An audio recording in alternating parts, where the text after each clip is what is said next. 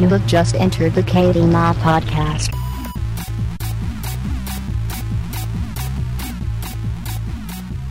Hey everyone, and welcome to this episode of the KBMOD podcast, episode 228. It is March 20th, 2016, and I'm your cast for this evening. This is Brandon, obviously. I don't know, if it's your first episode, maybe that's not obvious. Maybe someone tuned in and they don't know who this is. So I'm Brandon. I'm joined by KDZen and Brad, aka Hutchison15. Scott is not with us this evening. He has personal stuff to attend to, so it's just us three. How are you guys doing tonight? I'm doing well. Yeah, I'm doing good as well. Nice. Well, we were just talking about Ultra, the music festivals on this evening, and I had to turn that stream off just to broadcast this evening. But I really want to be watching Ultra. I've been watching it a bunch this weekend, even though I was traveling. So I was watching it a bunch on my phone. It was not optimal. But what have you guys been up to? I guess we'll get right into it. I just got done with finals. I only have one more term left, and then nice. You're about to graduate, right? Yeah, I graduate in the spring, so I'm scrambling, to be honest. But then, I guess that's really all I've been doing. Just finishing up, finals, projects, shit like that. And then I did watch a little Ultra just the last couple days. I think. Sorry about that. I think ruined. I know, but I don't know. I would love to go to Ultra next year. Even it looks like so much fun. Yeah, I said that last year that I wanted to go this year, and then I ended up. A friend had a wedding this weekend, so that wasn't in the cards. But I really do want to go at some point because it takes over downtown Miami. It looks like such a cool festival because it's literally in and around downtown Miami, which I can't think of another concert that really does that. Yeah, I know. It's unreal because they at least from what you can see, they just have buildings highlighted with Ultra symbols. And from what I hear or what I understand is you can hear the festival from honestly a mile away. Oh yeah, I bet.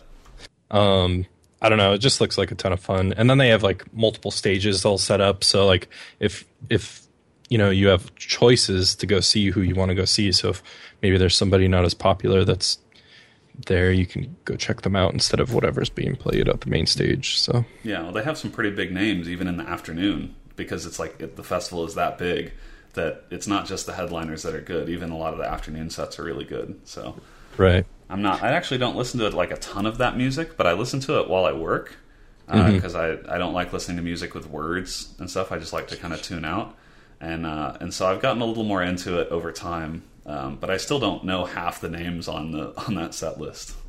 Right. Yeah, I think that I do that too for even just schoolwork or something where if I have to focus on what I'm writing on or communicating, I can't have something with words being played in my ear. So it's usually something that's just straight up just music, no vocals. But maybe not when I'm playing a game, for instance, but I don't know. Yeah. So, KDZen, what have you been up to this week? Not too much. You were telling me something about. You were telling me something earlier that I wanted on the cast, but I can't remember what it was now. And I bet we don't have to talk about that. I mean, all right. All I know is that a friend of mine tried weed for the first time, and really, yeah, he told me it was very weird, and he told me that it was. I tried to bring this up earlier, but really have no way to elaborate on this. Wow. Other than that friend of mine tried that illegal substance for the first time. You need to make sure to let your friend know. Yeah, that he could. He can't do it again. Yeah, you don't want to do it again because after the third or fourth time, there's a very high chance that you will lose your legs. Exactly. But yeah, other than that, let me think. And it's a sin. Yeah, it's a sin. And you're most likely going to hell after trying it. It's called the devil's lettuce for a reason. Devil's lettuce. I remember, one point. No, he said at one point, God, he said, you don't want to have any of that Satan garden. Satan I thought, garden. What is Satan garden? Something about was telling someone they were going to get down by the government. No, my friend was telling someone they were going to get shut down the government. But yeah, it was pretty crazy for that person. And then what else did I do? We went out and walked around the canal of downtown Indianapolis. I was forced against my will to break into the zoo by jumping over a rock fixture. Wait, you broke into the zoo? Against my will. Who's his friend? No, there was like a gate where the cars drive through. And it was like a 30-foot drop down to like the woods below. It really sucked. Did you actually jump into like the lion pit or something? No, we didn't get that far. No, I heard the monkeys and then I got fucking scared for my life. So this was after the zoo was closed? Yes, this was at about like 2 a.m. Wow. We didn't even get anywhere, really. It was a pretty boring trip, to be completely honest. But I almost died. So why would you guys have made this excursion to go to the zoo? It's a very good question. It's a great question. I didn't want to do it. I thought it was so pointless. I'd sit on the other side of this gate. I'd pull up my DS. I'd play Fire Emblem Fates. I'd have a great evening instead of climbing through some rocks, almost falling to my death. But peer pressure is a powerful thing. Wow. I did not expect to hear a story like that in the What We've Been Doing section of this podcast. That you actually broke into the zoo. That is absurd. Yeah. Very eventful. Okay. But I would like to visit the Indianapolis Zoo sometimes, but probably when it's open. I would probably pay the admission fee and go in like a normal citizen. You'd probably do it very legally. Yes. That's the best way to do it. At the zoo, you'll find the really rare family video. Where I don't know. I feel like the zoo feels like a dangerous place when it's closed. Here we have the family video customer, Rabid. There are none of the safeguards when the zoo's open. So, like, how do you know that the animals aren't going to go wild while you're there? Or are they all locked up? I don't know how zoos work. I'm pretty sure the place we walked down, it was there were rocks on each side. Like to the right of us was the drop down to like the river, and the left of us was the zoo. And I'm pretty sure someone was like screaming, and you could hear like the chimpanzees on the other side get like riled up. Like, fuck, we're going to jail. Wow. No, it was weird. But you sure that wasn't your friend that did that too? Because if it comes to the point where there's any kind of legal liability to this, I was gonna say, you were telling me before the cast that this actually wasn't you either. Haha. Yeah, I don't know. He tells me a lot of stuff that I remember very vividly. But. I just can't stop thinking of that GIF where a raccoon falls into the pen with like a gorilla, and the gorilla just like flings it like 100 feet in the other direction. Wait. Have you seen this? I haven't seen it. No. Yeah, it's just flings it across. The raccoon can't do a thing, but poor thing. Like but tweeted Blacklight Attack at one point or another. Yeah. All right. So have you guys been playing any games this week? I got back into H1Z1. Like a friend got me to play it again. And God, it's just rough. Like it's talking. Really? Which one are you playing? The Battle Royale or the regular one? The King of the Hill Battle Royale mode thing. No, sorry. King of the Kill, Brad. Get it right. Get it right. Sorry. It's not good. Like I used to like it, but I just honestly can't get back into it. Like after playing other games and seeing other games, it's just like you spend an hour just for it to like end in a split second. So the game creates this like ecosystem where it's really fun to go mess with people, but it can end really quickly, or you just be that one person that waits until everybody else dies and then you're the last person in the server. Isn't that how it's been since it launched? Like, what's different now? What's different? Well, you said you used to like it. Well, I didn't know about other games, I guess. Like, there's other mechanics and stuff like that were similar to it. And I just don't like it anymore, I guess. Yeah, I feel like some people have sort of moved to the culling, which is sort of the same idea, like that Hunger Games style, similar to the Battle Royale mode in H1Z1. So I wouldn't be surprised if games continue sort of that concept, but that people move to different games as new ones come out, because that concept is really cool. but I feel like people probably want some like variety and some new flavor on that concept. And also, what surprised me is somehow this game is taking a step backwards since its acquisition, where like it's just getting somehow more gradually buggy. Like, it's losing basic stuff like being able to see my Steam profile picture, or like inviting friends to a party. Like, it just randomly kicks them out, and it's a huge pain in the ass now. And it was working prior to this, so I don't know how they could go to like messing it up and then just like deciding it was a good update to push out when like virtually nothing else is broken. Well, so everyone just needs to tweet at Jimmy Wisenhunt and let him know he needs to fix King of the Kill. Get it together. All right, cool. So have you played anything else this week? One thing, but I can't talk about it. You guys will have to see. Go to kbmod.com on Tuesday. Ooh. All right. Okay. A little teaser. That's Tuesday, March 22nd. That's right. So, wow, I'm excited. This is exclusive even for me. But that's it. I think I might know what you're talking about. All right, KDZen, have you played anything?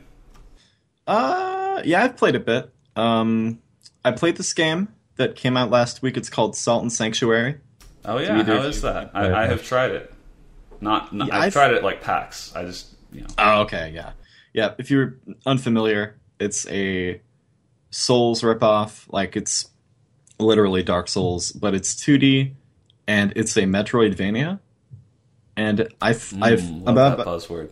Yeah, Metroidvania, Metroid Soulsvania, brand new, booming subgenre. But I've only been playing it on stream. I'm about like 6 hours in, and it's been really good so far. It's got that really good Dark Souls kind of like shortcut porn, like constantly.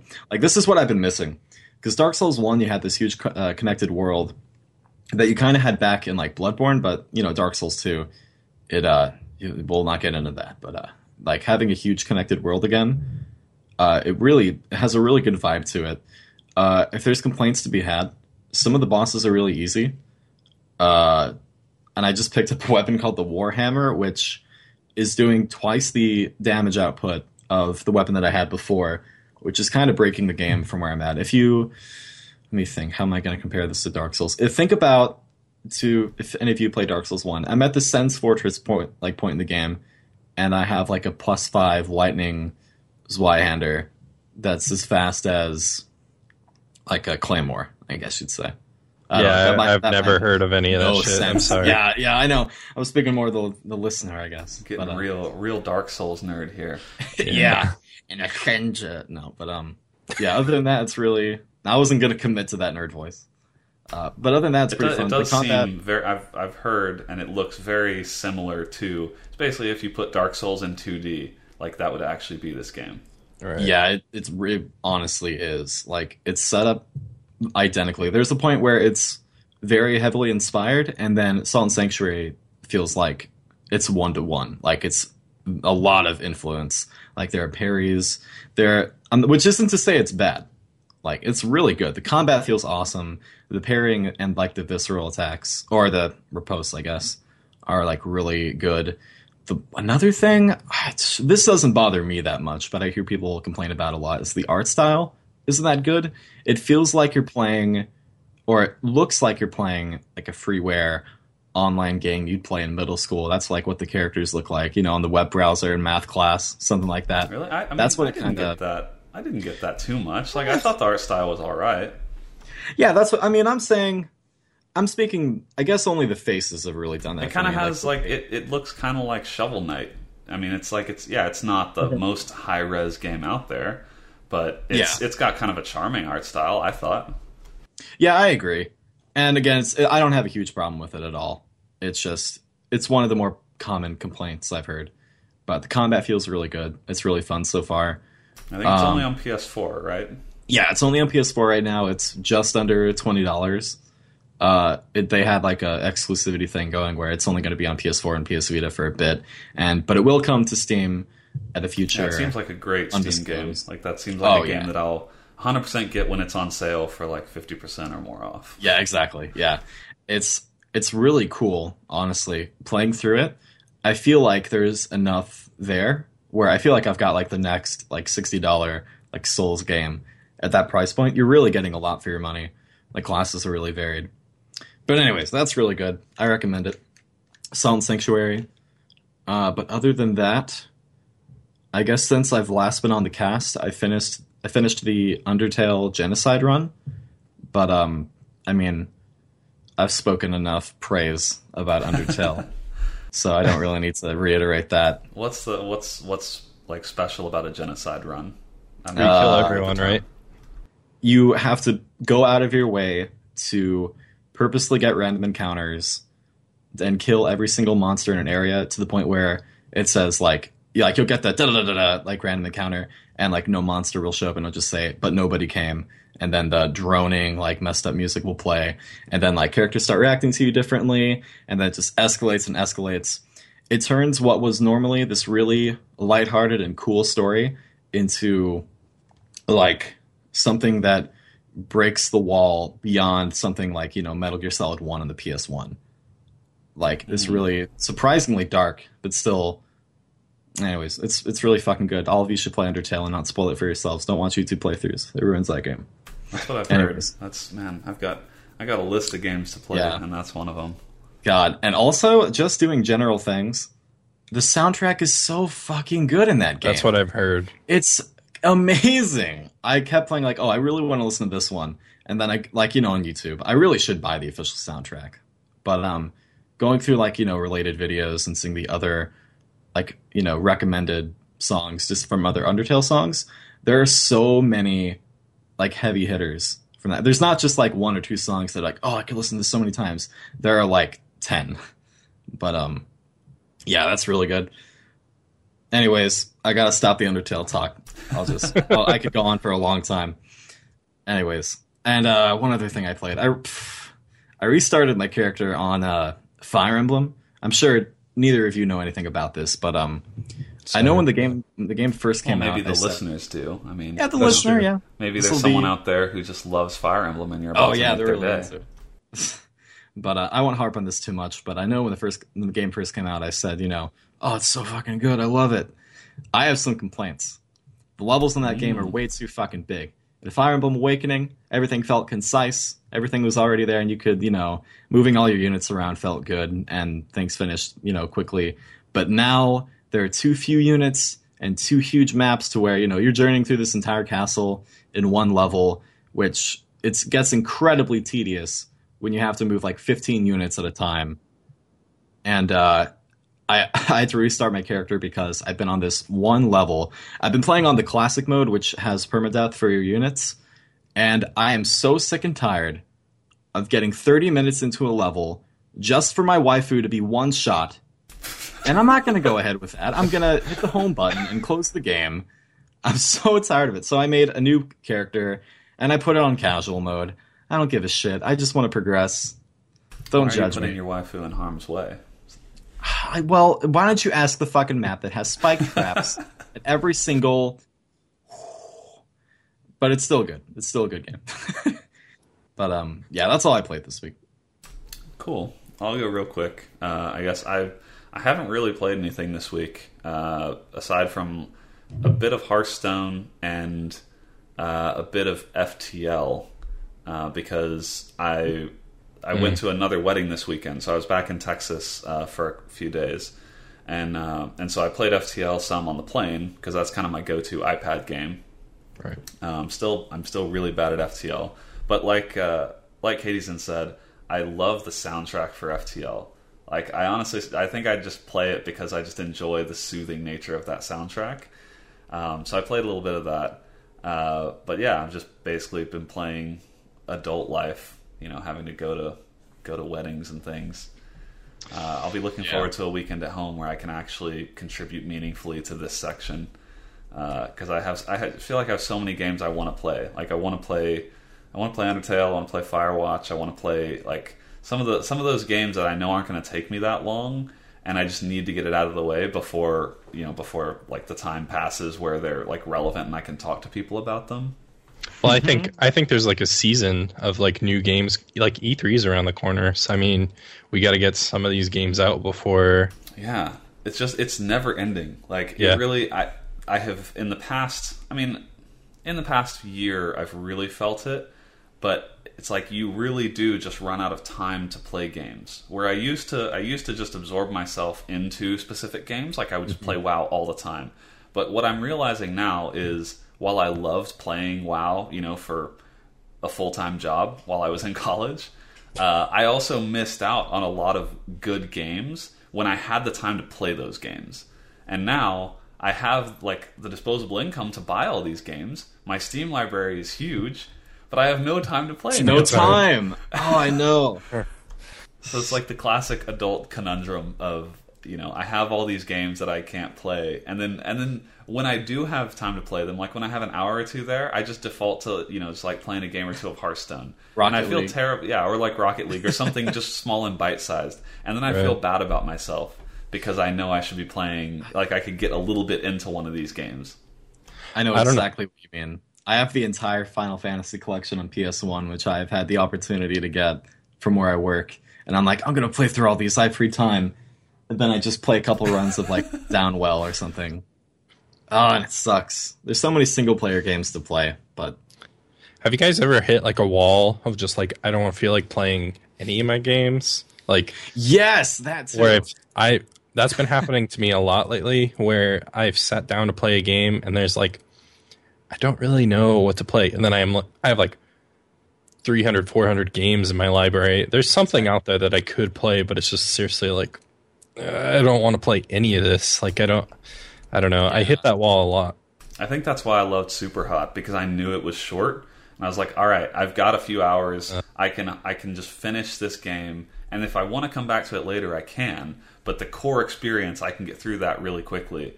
And like I think that's what keeps me from playing some games. Like I have The Division, and I just haven't even gotten into it yet because it's like, well, I've heard it's like there's some bugs.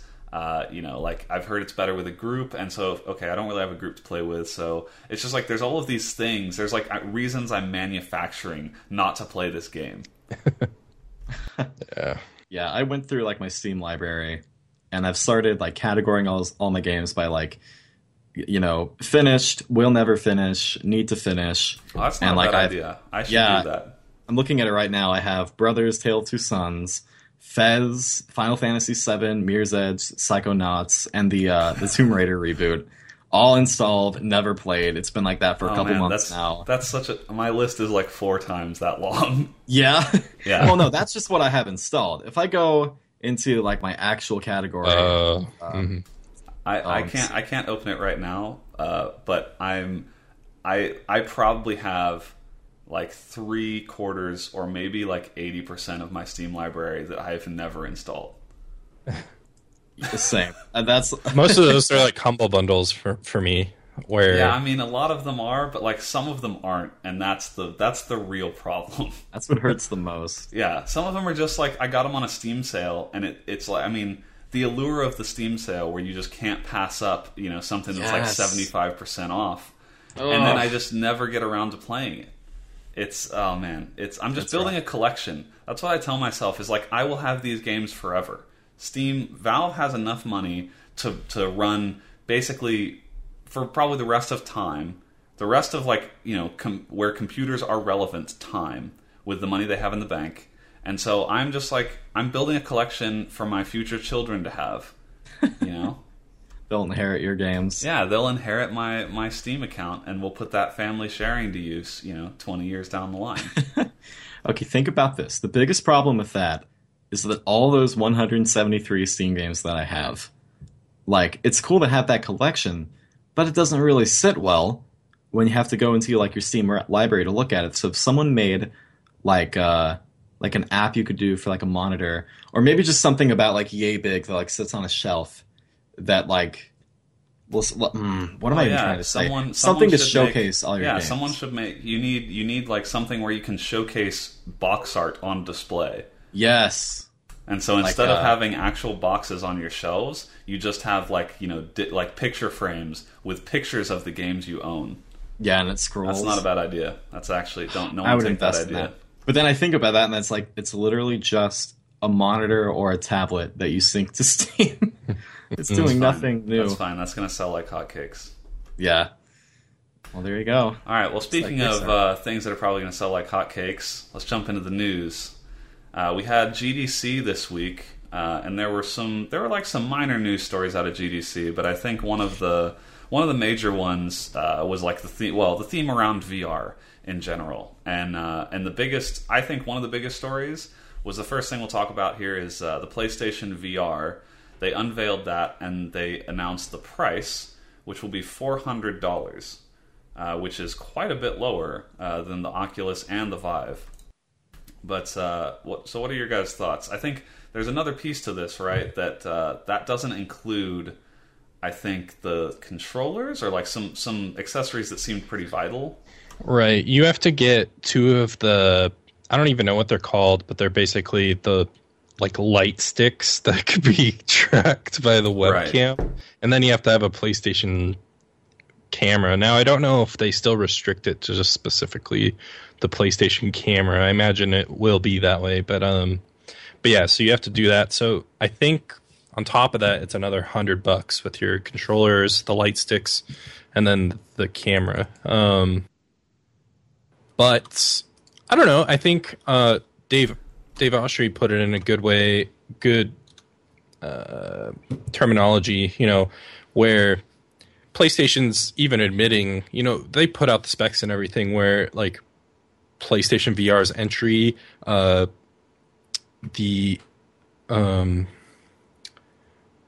what's the Oculus Rift is good, and then like if you really want to go all out, like top of the line, the Vive is basically your premium VR experience. Yeah. And I think he said that on Twitter.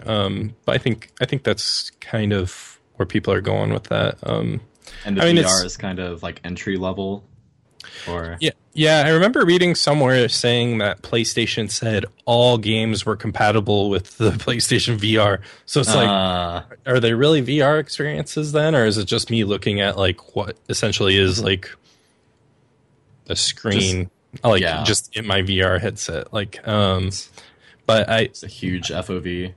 Yeah, exactly. So there's that. I think it's interesting. It's definitely like a stab at Xbox because, because they're not making too many like strides towards VR at the moment. Well, they have right? HoloLens, but that's like a that's right. That's like a way further out kind of play, I think. Yeah, that's nowhere near. Even if they wanted to, that's definitely not like a present day sort of thing. Yeah, how can I forget that Minecraft like demo they did? Yeah, well, I mean, we talked about it a cast or two ago, but the HoloLens came with a computer. Like that. Okay. Just to develop with, but like most dev kits. But the fact that it was something else other than like an Xbox, for instance, is just a testament saying like, the Xbox One is nowhere near able to, crunch out this kind of data. And I think that's why we're not seeing VR for the Xbox One right now, is because it could barely get away with posting or playing 720p 30 FPS games. So yeah, I think that's where we'll talk about this here in a second, but kind of the rumblings that the console makers may be looking to kind of move into this upgradable type console, or release a sort of a 0.5 version of the Xbox One or PS4, and we'll talk about that more in a second. But I think some of that is driven by the push for VR, because the consoles are really not they're not powerful enough to play VR in its glory. Pretty much all the demos you're seeing are on pretty powerful PCs, and I think even that, like they're looking to the future where right now the base is like you need a 970. That's kind of the video card, the minimum video card that they say for VR. But that's still, that's what I have in my machine. Like that's still very high end in my opinion. So I think it's going to be a couple of years before you see anything remotely like consumer grade that has the equivalent power of a 970. Right. I think it was Valve released a Steam like VR test like application on the Steam store, and I ran my system through that, and I passed, and I in the exceptional bit, but then it was barely on the edge. And I have an i7, 32 gigs of RAM, and then a R9 290X. So I mean, I know the 290X is a generation behind, and AMD is a power hog and everything else, but like there's no overclocking headroom or anything. But besides that, like that's still a high-end system. I think most people would consider like that's absolutely. I mean, all of us have like, compared to normal people, we have very, very high-end systems, right? Even the guy still running like a 2500K and a 560 Ti. That's like it's not a high-end system anymore, but that's still like that's like a mid-tier system for the general population. And that'd fail. Yeah, and that would fail spectacularly. So I'm a little bit I'm still a little bit skeptical. The PlayStation VR, it says there's going to be more than 50 games available at launch in October 2016. That feels like a lot of games. Like, I mean, 50. Are we actually talking 50 games that are going to take advantage of VR? Or are we talking about 50 games that like it's going to work with, but 48 of those are going to be are basically just going to be the game, and it works with the headset, but there's nothing like particularly special about the experience. One thing that was exciting for me to read is that they had like a list of developers that were currently working on VR stuff, which kind of ties into like the 50 supposed games like made for it. And then like I saw that From Software was one of the names, and then like I'm a bit more interested in that, but then again I'm just thinking, oh, Dark Souls 3 announced to have, VR support where you're just looking around in VR. So it makes you wonder like how many games are just going to be like not experiences made for VR, but rather just, it'd be cool to have VR. I feel like made for VR and VR support are two very different phrases to me. Yeah. Because like just having VR support doesn't mean I want to play the game in VR. And I think that's the kind of that feels like the risky part to me is that like this is kind of a, especially with GDC being this week, a lot of focus is on VR. And it feels like one of those things where it will start being the thing that you have to have just to check off the box, like having VR support in your game. But that feels like the wrong way to go about tackling VR as this new technology. Like there are going to be games that don't work well with VR, so don't force it. It feels like it could turn. I mean, it's not going to turn out to be a Kinect type situation, but it feels like it could be kind of like that for some games, where like they build in support for it because why not? And then a couple years down the line, there's like a bunch of bad games that have support for for this technology that no one uses anymore. Yeah, I would take it like if it goes as far as like VR support being as far as just a better viewing experience, then sure. But if they try to force like some mechanics on it, then I wouldn't be like for it at all. But speaking more like for the PSVR compared to like an Oculus, like thinking more about what I want to buy, I'm probably going to wait like a month or two after they're released, because like I'm not going to get it like the day it comes out. I need to see like if the games are good, like those 50 games, like if they're going to be like support or made for it. Because I have this, PSVR, it seems like I'm into it. I'm into my PS4, so I'd probably enjoy that. But I have this powerful computer that, like, I feel like it'd be wasted if I didn't get an Oculus or Vive for that. Well, I was going to bring that up, where I feel like from the start, VR has always been focused toward like the PC crowd, because I don't feel like realistically any of the console players were like asking for VR. Like, I can't think of any experience. Like most console exclusive games are like third person anyways, like at least I can think of at first, where it's just like I don't know where I'd be like, I'm on the couch, I wish I had goggles strapped to my face, and like I wish I had it through a VR experience. Like I can't think of anything like that. You have to sit up straight for that, and like most console gaming, you're like sitting back on a couch. That's a really good point. Like the console experience is more lean back because you're sitting on a couch. Whereas PC players are used to like leaning forward, sitting up, kind of sitting up, being close to your screen. So I actually think that is a pretty good point. Like I think the jury is kind of out on whether console players will even care. Like I think it's a big enough challenge to get PC players to care, or like, I mean, hardcore gamers or whatever you want to call that demographic that would be kind of an early adopter of VR. I think the console players, you're going to have an even tougher time because, yeah, like they're sitting on their couch and they're playing in a different way than PC players do. Well, that's the other thing too. I think of consoles as like co-op split screen like experiences, something to share with other people. Where as far as like PC goes, like if I'm playing with someone, it's going to be online. Like very seldom am I like doing a split screen game. The only time I could even think of doing something like that is like maybe at a LAN party or something where my friend doesn't have Rocket League. But like other than that, like consoles, like it'd just be weird. Like, hey, I'm gonna have some friends over. I'm gonna strap on my PlayStation VR goggles. I'll see you guys in like 15 minutes. I thought about that. That's valid, but there's also a good opportunity for like the second screen experience. Like there's like a 2-player game, for example, and one person's in the headset and one person is like looking at the TV, like the Wii U.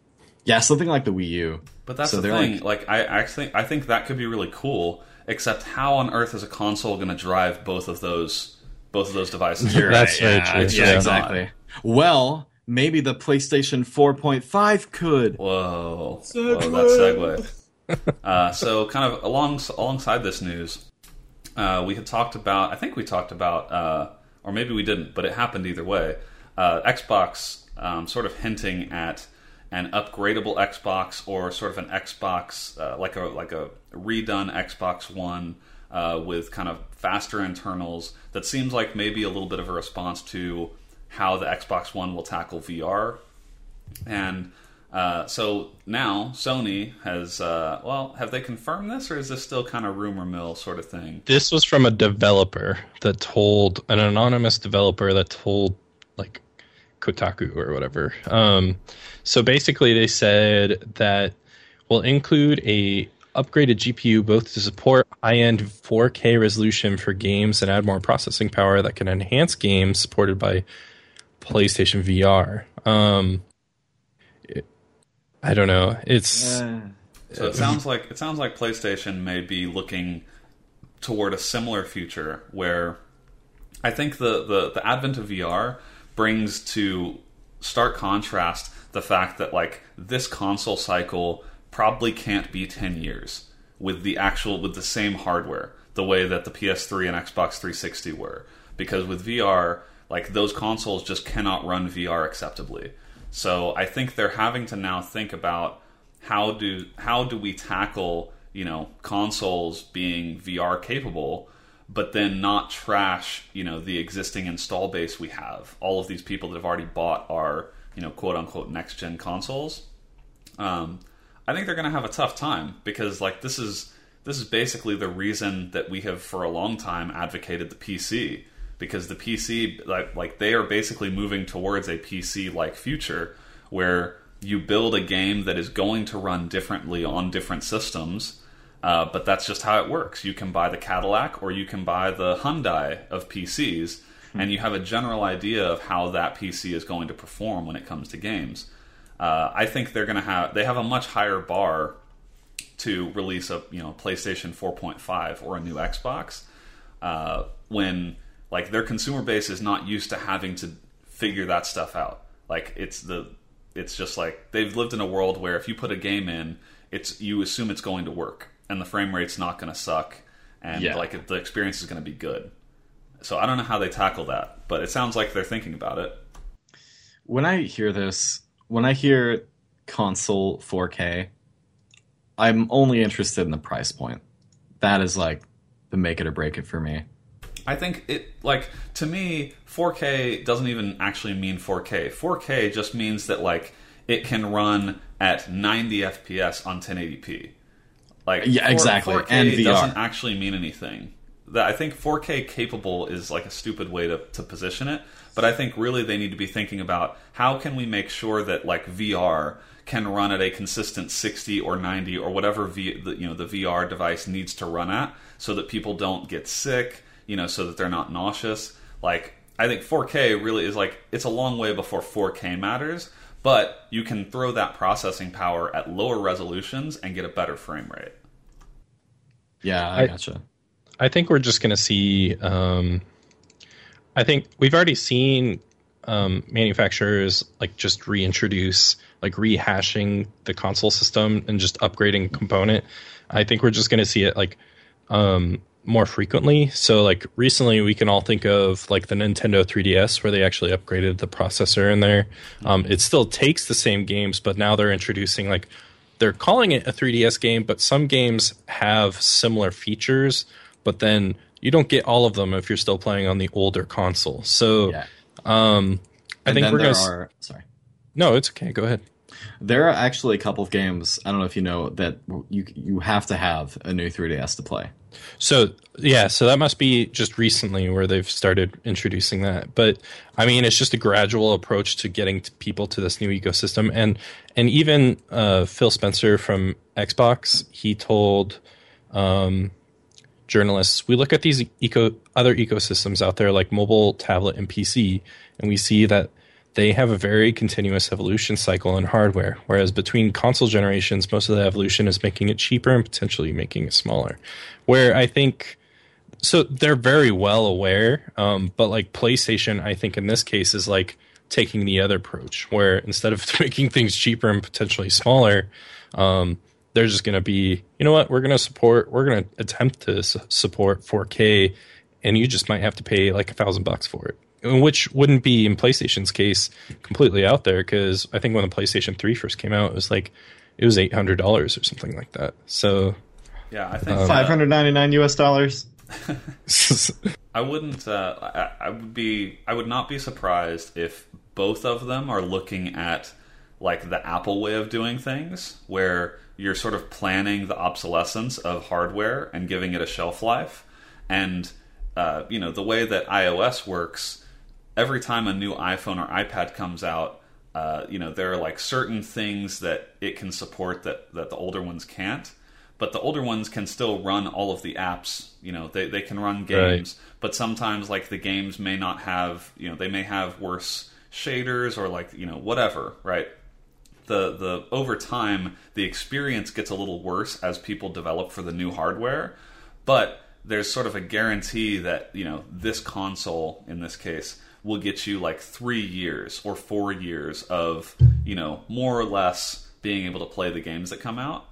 I wouldn't be surprised if they go that route, because like that route is at least proven that people are willing to buy a device that they know is going to kind of degrade over time. But I don't really see how else they can do it.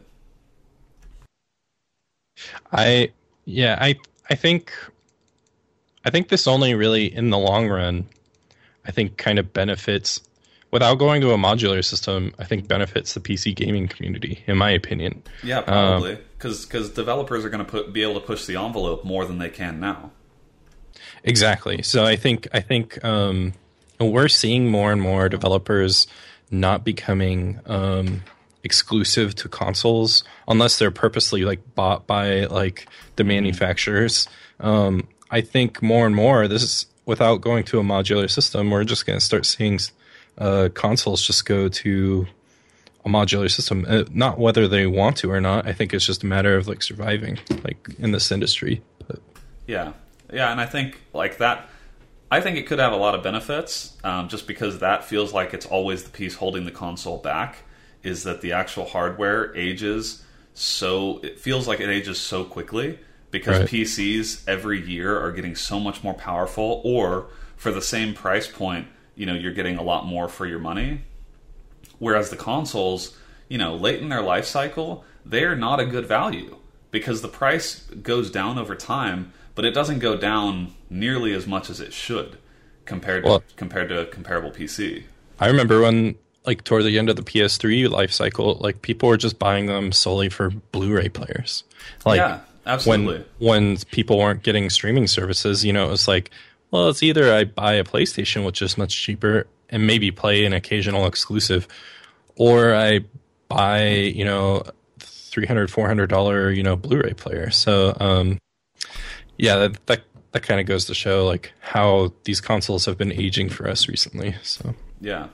Well, and so moving into kind of the other topic here, which I think kind of goes along with what we've been talking about, but so Microsoft announced that they are going to allow Xbox to play with PC gamers and other platforms. And it sounds like the first game that is going to have this sort of commingling of all the platforms for multiplayer is Rocket League, which makes perfect sense to me. Kudos to them. But that's, I think, an interesting development when you look at the Xbox 360 and Xbox Live sort of being the one in the Xbox 360 days to put up the walled garden. But now that they're kind of behind, they're behind in sales, they're having to catch up.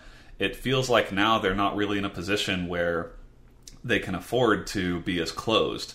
So this feels like a shot across the bow at PlayStation to say, hey, now we want to allow people to do cross-network play, and it feels like they're kind of trying to force PS4's hand. But I think like you said, Brad, with the previous story, this feels like it basically only benefits PC gamers. Like, this is one of the biggest issues is when you buy a game and, like, say The Division, for instance, and you bought it on PC and your friend bought it on Xbox, and now, like, you didn't realize each other had bought the game, but now you can't play together, and so you have to choose. Does one of you want to switch platforms and pay more money just so you can play together? And it's like, that doesn't make any sense. That you already bought a copy of the game. That, and then you're just looking at, like, as far as experiences go, like, PCs are getting cheaper and cheaper to build as well. And then who out of all these games are really getting cross-platform with? And that's PC. Like, your PC has been able to go cross-platform with Xbox in the past, I think, and then maybe not, and then the other way too. PC has been able to go cross-platform with PlayStation players. So, I mean, if Microsoft's opening the door and they're forcing PlayStation's hand, PlayStation's just put in a weird situation because, like, I don't think they want to go cross-platform with Microsoft, but what choice do they have without, like, pissing off all their audience? Like, and so if they don't do it, they look like dicks, and if they do it, then it's like, now we're just playing into Microsoft's hand either way, really. Yeah, and then at that point, it's still, like I said, it's becoming less and less a reason to, like, stick with just one, like, either ecosystem and just not go to PC. Like, I think by working with each other, this now plays into PC's hand, where it's like, you could play it on all three platforms. Why would you do anything else other than PC? Like, yeah, I think it feels like for games to really reach, I feel like for console games to kind of reach the next level when it comes to esports and competition, this feels like it would be a huge move forward. And I say this because of Rocket League. Like, Rocket League is, I think, a perfect example of an esport that, like, the platform doesn't give you an advantage, right? Xbox, Exactly. PS4, and PC, it's just different controllers, right? But the buttons and everything are simple enough that you could see the best player in the world playing on any one of those platforms, and having them segregated just makes no sense, right? Like, having different leaderboards and different matchmaking and all of that, like, actually doesn't make sense. So I'm glad to see that a game like Rocket League is going to be the first to take advantage of this, because they really were just, like, they suffer and the players suffer for all of the user bases being segregated like they were. It brings about way better matchmaking. It brings about, like, it just makes everything easier. Yeah. And I think the only like, side effect of this from the business side is, like, there may be more exclusives, right? Because they still want to sell consoles, and so maybe PS4 and Xbox bid more aggressively for exclusive games to combat the fact that they have, cross-network compatibility. You were going to say something, KDZen? Yeah, I was just going to add on, like, that's good for Rocket League and, say, like, fighting games, whereas something like Call of Duty, like, doing cross-platform would surely help the player base, but it would really ruin the balance or the matchmaking when you have people on keyboard and mouse fighting people on controllers. So I could see games but like that maybe you allow it for like co-op or something, right? Yeah, you still want to be able to play with your friends in some aspect, and maybe it's not like actually online in multiplayer, but just like making it to where you don't regret your purchase because you purchased it on a different platform than your friend. That feels like a big step forward to me. Exactly. And something like Rocket League is perfect for having like you said, the controllers are all the same. You can achieve the same thing on every platform. Yeah, and I mean these places could go as far as like doing dedicated servers for their paying customers, like Microsoft Gold or whatever it is they call it nowadays. Could get you dedicated servers where like wasn't it Call of Duty or something? They had dedicated servers, but then on PC it was still like the garbage. Like they pick the random host out of like the player list that had like the quote unquote. Sounds best. like something they do. Yeah, so that feels like this all feels like it's sort of converging back to like the early days of PC gaming, where you do have dedicated servers. Everything can kind of play with one another. Like I think this could be a really positive development. And I hope that Microsoft and Sony do embrace this idea of like, let's make it really easy for developers to create, and curate their own communities.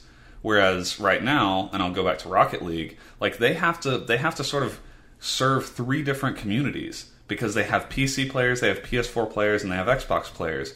And so like they have to manage that very separately. They have to treat those players differently because they're like they're actually on different platforms. They're not completely compatible. This makes it feel like they're putting some of the power back in the developers' hands to say, look, we'll take kind of the technical constraints away from the platform that your players choose. You focus on building, a sustainable community regardless of where they choose to play. I don't know. Yeah. That sounds really idealistic, though, now that I've said it.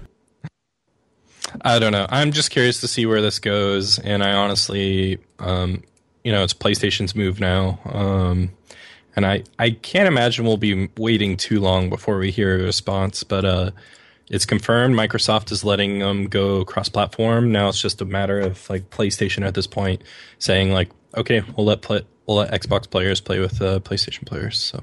Yeah, and I think I saw something kind of cagey during GDC that they said they were like looking into it from the Sony side, sort of like a non-answer kind of thing. Yeah, it was really vague and just like just it's being considered. Like that's oftentimes is a no, but I don't know with what PlayStation. I think they're just trying. They're probably. I feel like they probably got caught a little bit off guard, and so they're probably trying to see what is actually feasible. And there's a lot of. I'm sure there's a lot of Excel spreadsheets that they got to crunch to figure out if this. What this does to their business like 10 years down the line if they make this decision and stuff. So it's not a small decision because once they choose to go that route, they can't go back. Right. And so I mean that's a huge boundary to cross. Yeah, I really am surprised that Microsoft went that far because they can't ever go back from that. Like they will be that. It's one of those things that you have to really be confident in that choice. You have to be confident that your platform will really benefit from that choice because it can also really backfire on you. If you enable that cross-platform play and then it turns out that like for some reason the Xbox version of a particular game is really bad for whatever reason, like you are giving people a great reason to choose to buy a game on the PC or PS4. So I'm actually surprised that Microsoft made this choice, but who knows? I guess they do crazy things when you're behind, right? Yeah, I think it's more of getting people on the Windows platform, I guess. I think it's just more of like they're bringing exclusives to the Windows Store. I think this is more of a long-term thing for them. Yeah. Rather than just I don't know. I don't know what their plans are with this, but I think it's a long-term goal. That could be it too, right? Like Microsoft has the benefit of sort of owning 2 platforms. They don't own the PC, but they own Windows, and they're aggressively pushing people to Windows 10. They're going to be making some sort of play for getting things on the Windows Store. So maybe this is kind of the precursor of that big push for, unifying things on the PC and trying to then obviously take a cut of that through the Windows Store. Right. So that, Microsoft has a little bit more wiggle room, let's say, than Sony does, because Sony doesn't make PCs, Sony doesn't make Windows, like Sony just has the PS4. So yeah, I'll be curious to see how they respond. But we should move on to a topic that... do you have something to say? KDZen? I believe they did respond, I think. Sorry, I didn't mean to interrupt. I thought Sony said that like they were open to doing it, but they didn't explicitly say. That's what I mean. I think they said it's they haven't confirmed it. They didn't confirm that they were going to do it. They just they were like, yeah, we would love to see if it would maybe work, and like pretty vague. Yeah. I gotcha. Never mind. Yeah, because I'm sure they were getting completely rattled at GDC about this question. So yeah, probably. But anyway, moving on to a topic we discussed last week, and we've got a little more news on now. The Razer Core, which is kind of last week we talked about AMD's X-Connect technology, where you're going to be able to put a video card in an external enclosure and then plug that into a Thunderbolt port on your laptop to get desktop level graphics capability.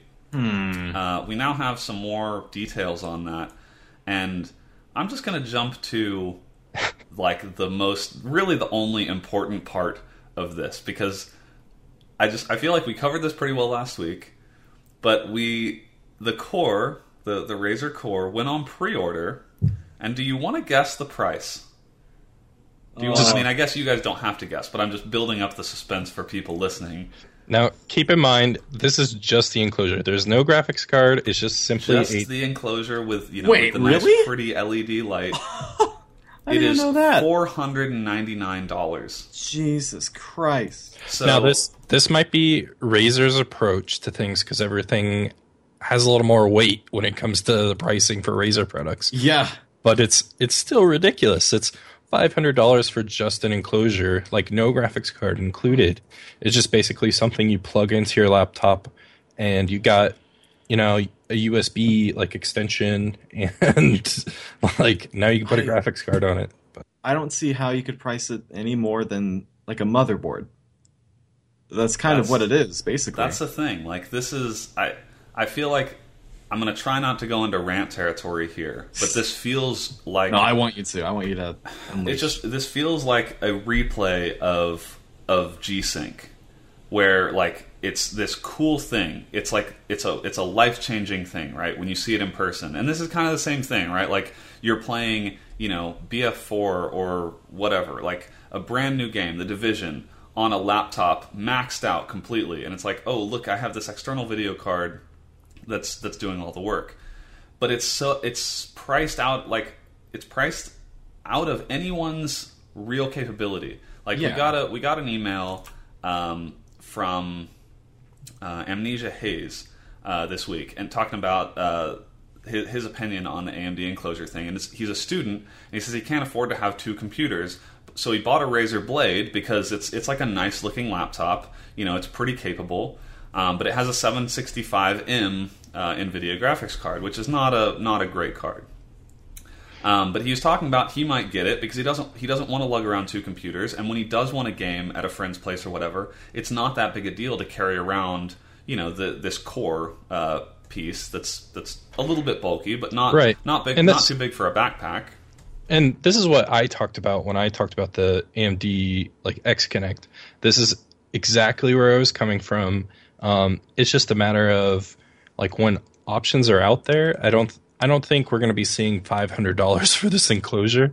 Yeah. But I want something where I can sit down and plug my laptop in and then have the horsepower of a desktop. And like for some people saving a penny or two, this might be a viable option.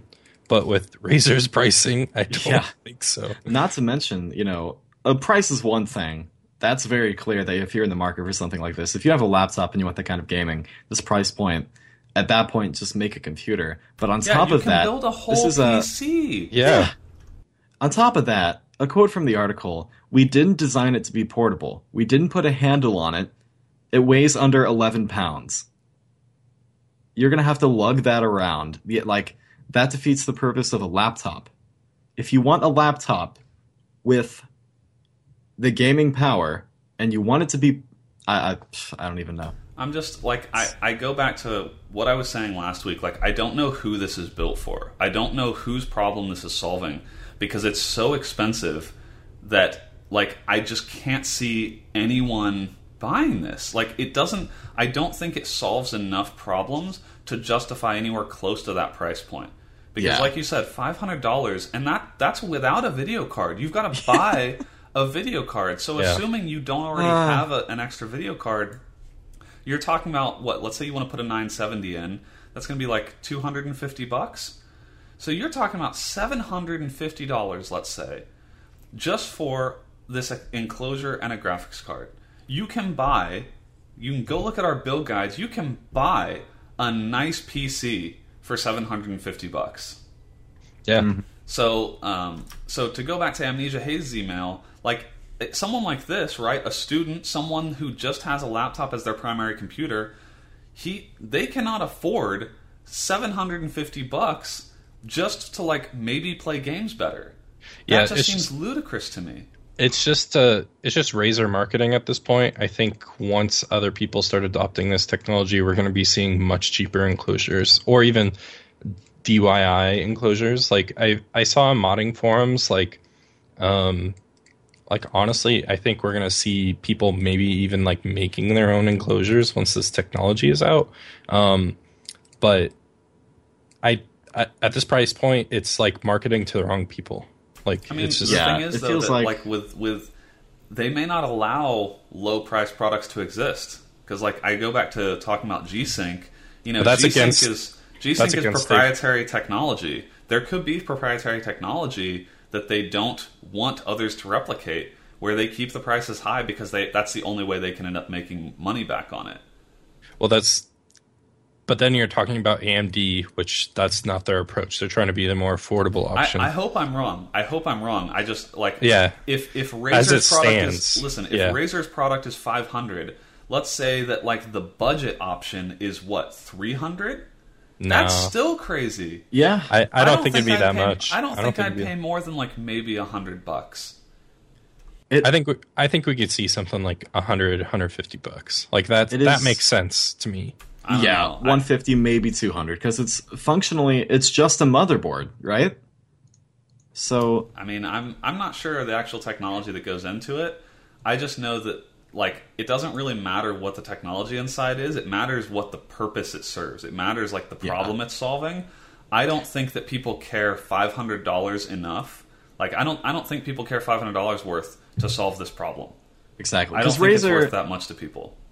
Yeah, Razer has done shit like this before. Like, they've they were the only people making, like, the left-handed Razer, like, Naga, like the MMO mouse that, like, they're making that for a loss because it's appealing to such a low audience, like such a low target. But they did it anyways. But this feels like they made something for that target audience, but didn't design it for that target audience.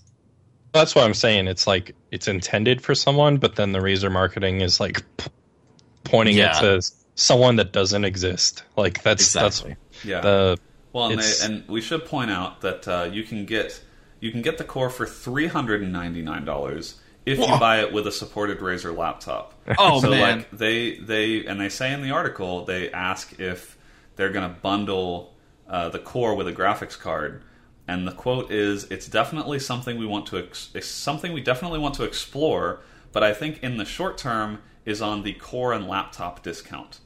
So they're, like, I guess, hoping that people will buy laptops and then bundle this with it.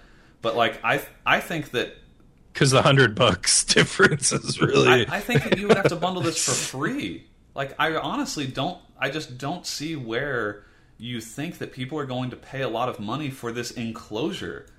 Like, maybe if they were selling an enclosure with a video card inside it and, like, discounting it somewhat, compared to a normal video card, maybe. But, like, I'm just not. I don't know. I'm just every piece of this doesn't make sense to me. Yeah, it's just, I think if it was anybody else, we wouldn't be seeing this price point. I think that's where I'm going to end on that. I think Razer's trying to be Razer. I mean, trying to be some kind of Apple of Windows and putting a ridiculous price tag on it because they can. I think that's the extent of that. I don't know. Well, I guess we'll see how much say AMD has in the actual technology, because I think the only way this catches on in any significant way is if AMD licenses that technology out to other OEMs, and hopefully someone can get that price down significantly. Because I just don't see this taking off as I don't know. Yeah, I don't know. This makes no sense to me.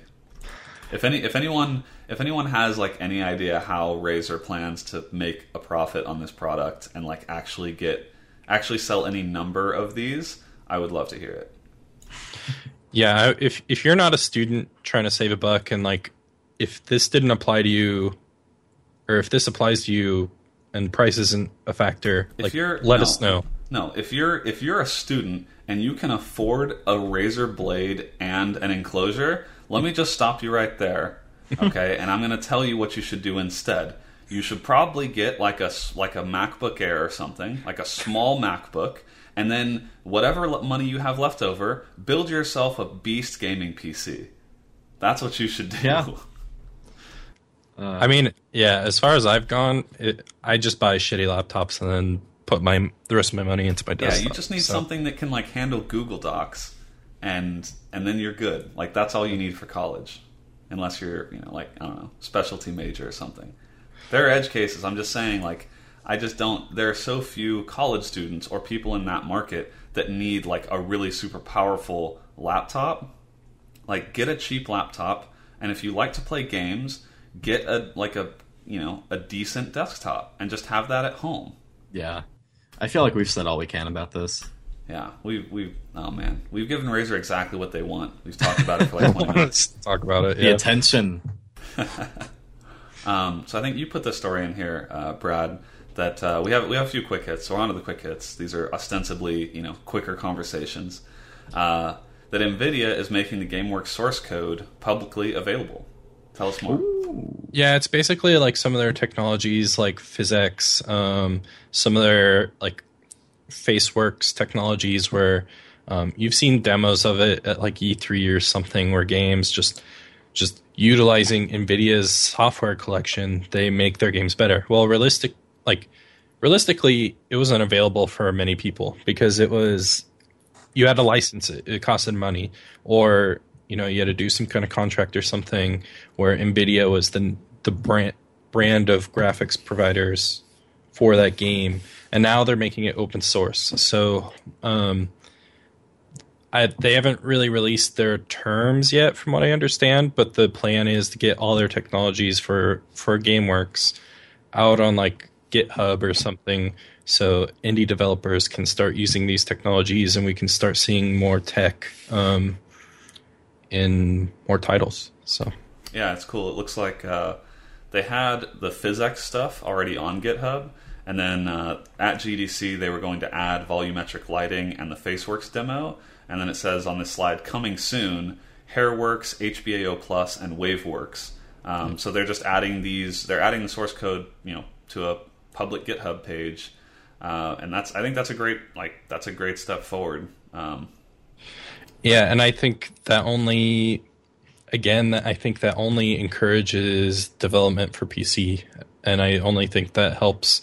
That's kind of like the Tesla approach to like electric cars, I think, where they put out their trademarks and everything for other manufacturers to use. I think it only helps out games in the long run when NVIDIA makes this open source. So, yeah, definitely. I think our next thing was the game Lawbreakers will no longer be free to play and is exclusive to Steam. Lawbreakers was, from what I understand, was like a new FPS coming out, right? Yeah, it's coming out from Boss Key Productions, which is Cliffy B's studio. And it looks like they basically just decided they didn't want to have to go the route of sleazy tactics. The quote is, they didn't want to go down the road of buying energy or other sleazy tactics. And they had had some gameplay out there from, I think, PAX and or maybe another show. So they had shown this at PAX, I believe. But then I guess they decided, based on feedback or whatever, that they didn't want to do free to play. And I wouldn't be surprised if Overwatch had some some influence here, because everyone, I think most people assumed Overwatch would be free to play, and Blizzard announced that would be a one-time purchase. So I think who knows, like we may be seeing a trend back to kind of the one-time purchase model. And I wouldn't be surprised if Lawbreakers. Exactly I wouldn't be surprised if they had some sort of cosmetic stuff that you can pay more for, or get chests or crates or whatever that costs more than that.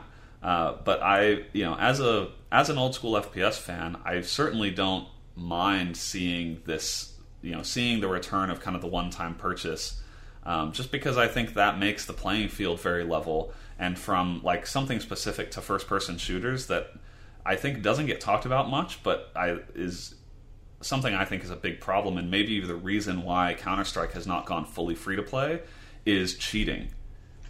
Cheating is rampant in free-to-play games because there's no penalty, right? If your account gets banned, just make another one. Yeah. And so, I think that probably plays into the decision here. I don't know if it's actually stated. I haven't read the entire. So they context. said when they were developing the game, it became how do we get money instead of how do we make a good game, and that became a distraction. Yeah. Additionally, as far as the exclusivity to Steam, they just found that people didn't want to use a third-party launcher or something, and would rather just launch something from Steam. Preach. The moment they have to go through step to launch a single game that's out of the ecosystem that they're used to playing in, gets people away from the game itself. I think these moves are pretty logical. I think they want people to play these games. So I don't know. I think there's a lot to go into this. I think when you're developing a game around how do we get money, and that's your focus, you start losing some things. If you want to be taken seriously as a competitive game, when you're on a free to play model, the things you sell are usually things that give you an advantage over others. So I think that's something they were probably looking at. Cliffy B, love him or hate him, I appreciate that he generally doesn't filter what he says, and I think there's a lot of truth here, because one, if they make a game that has a business model, a free to play business model that they think will be able to break even or whatever, like he's saying, you have to be thinking about how do we get money. Because you're not charging for the game up front, so you're incentivized to kind of make things a little sleazier because you need to monetize people to keep the studio open. But the piece that's kind of missed there is if no one buys the game, then that doesn't end up mattering. If no one ends up playing the game, if you don't get that critical mass of players with a free to play game, then it doesn't even matter in the first place. So I think that's a smart way to think about it. That if you make a great game, you can sell a ton of copies, and then it doesn't really matter. The game will live on its own if it's a good game. But the other thing is talking about not wanting to be on another platform. I think it's we've seen so much of that lately with Uplay making a real push. I think there's now an Epic Games launcher. There's an Epic one. It is getting ridiculous. This feels like the IM program wars of the 90s with ICQ and MSN and AIM. Oh god. And I feel like we are not too far away from some service that acts as an all things. You can log into all of your friends list all at once. Because it's getting to that point. It really is getting a little unmanageable. And I think I know for me personally, I hate when something is on just a specific store, or we were talking about Quantum Break the other week. I'm not I don't want to buy that game. I don't want to have one game dangling out in my Windows Store installs. Nope. That is not appealing to me. So I think it's basically there's some smart stuff going on here. That yes, you should make a great game and you should make it easy for players to play. And look at something like Rocket League. Rocket League is it's $20, and yes, it's multi-platform. It's not just on Steam, but they just make it easy to hop into a game and play. There are very few barriers in the way, and I think they've done a good job, and a lot of indie titles do a good job. That like, yes, Steam is going to take some of your revenue, but sometimes those trade-offs are worth it unless you're getting a big bundle of cash from Microsoft or someone else, to keep it off of Steam or to put roadblocks up in front of the players. And part of me feels like the success of this game, like between free-to-play and like, one-time payment, it comes down to popularity, because that's what really shifted Overwatch from free-to-play to one-time payment. I feel it's because the game really took off in popularity, where there's something unknown.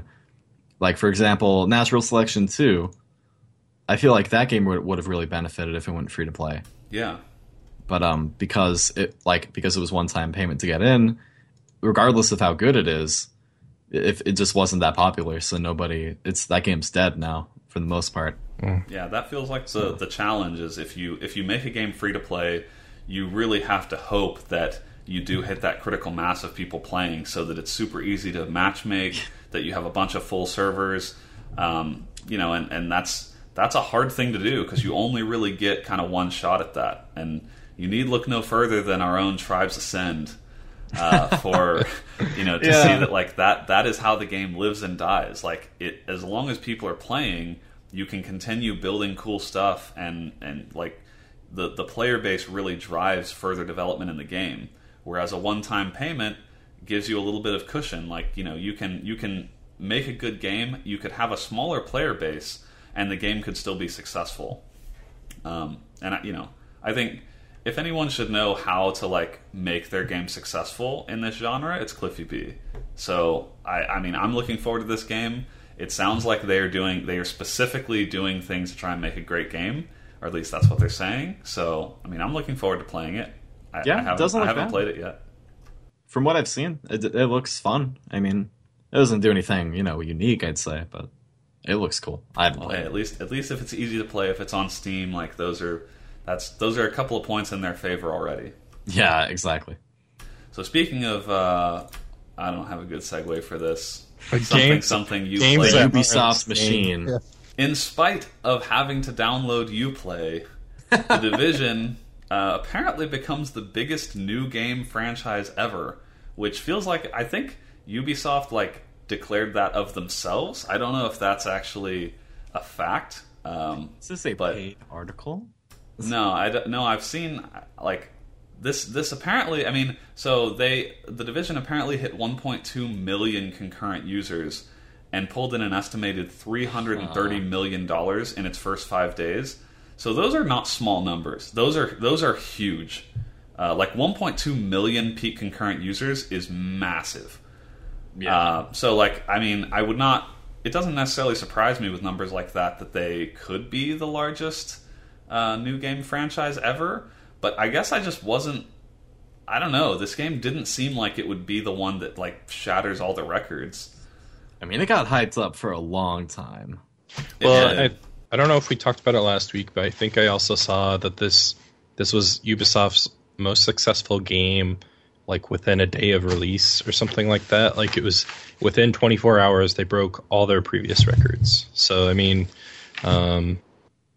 This is probably this is huge. This 1.2 million concurrent users.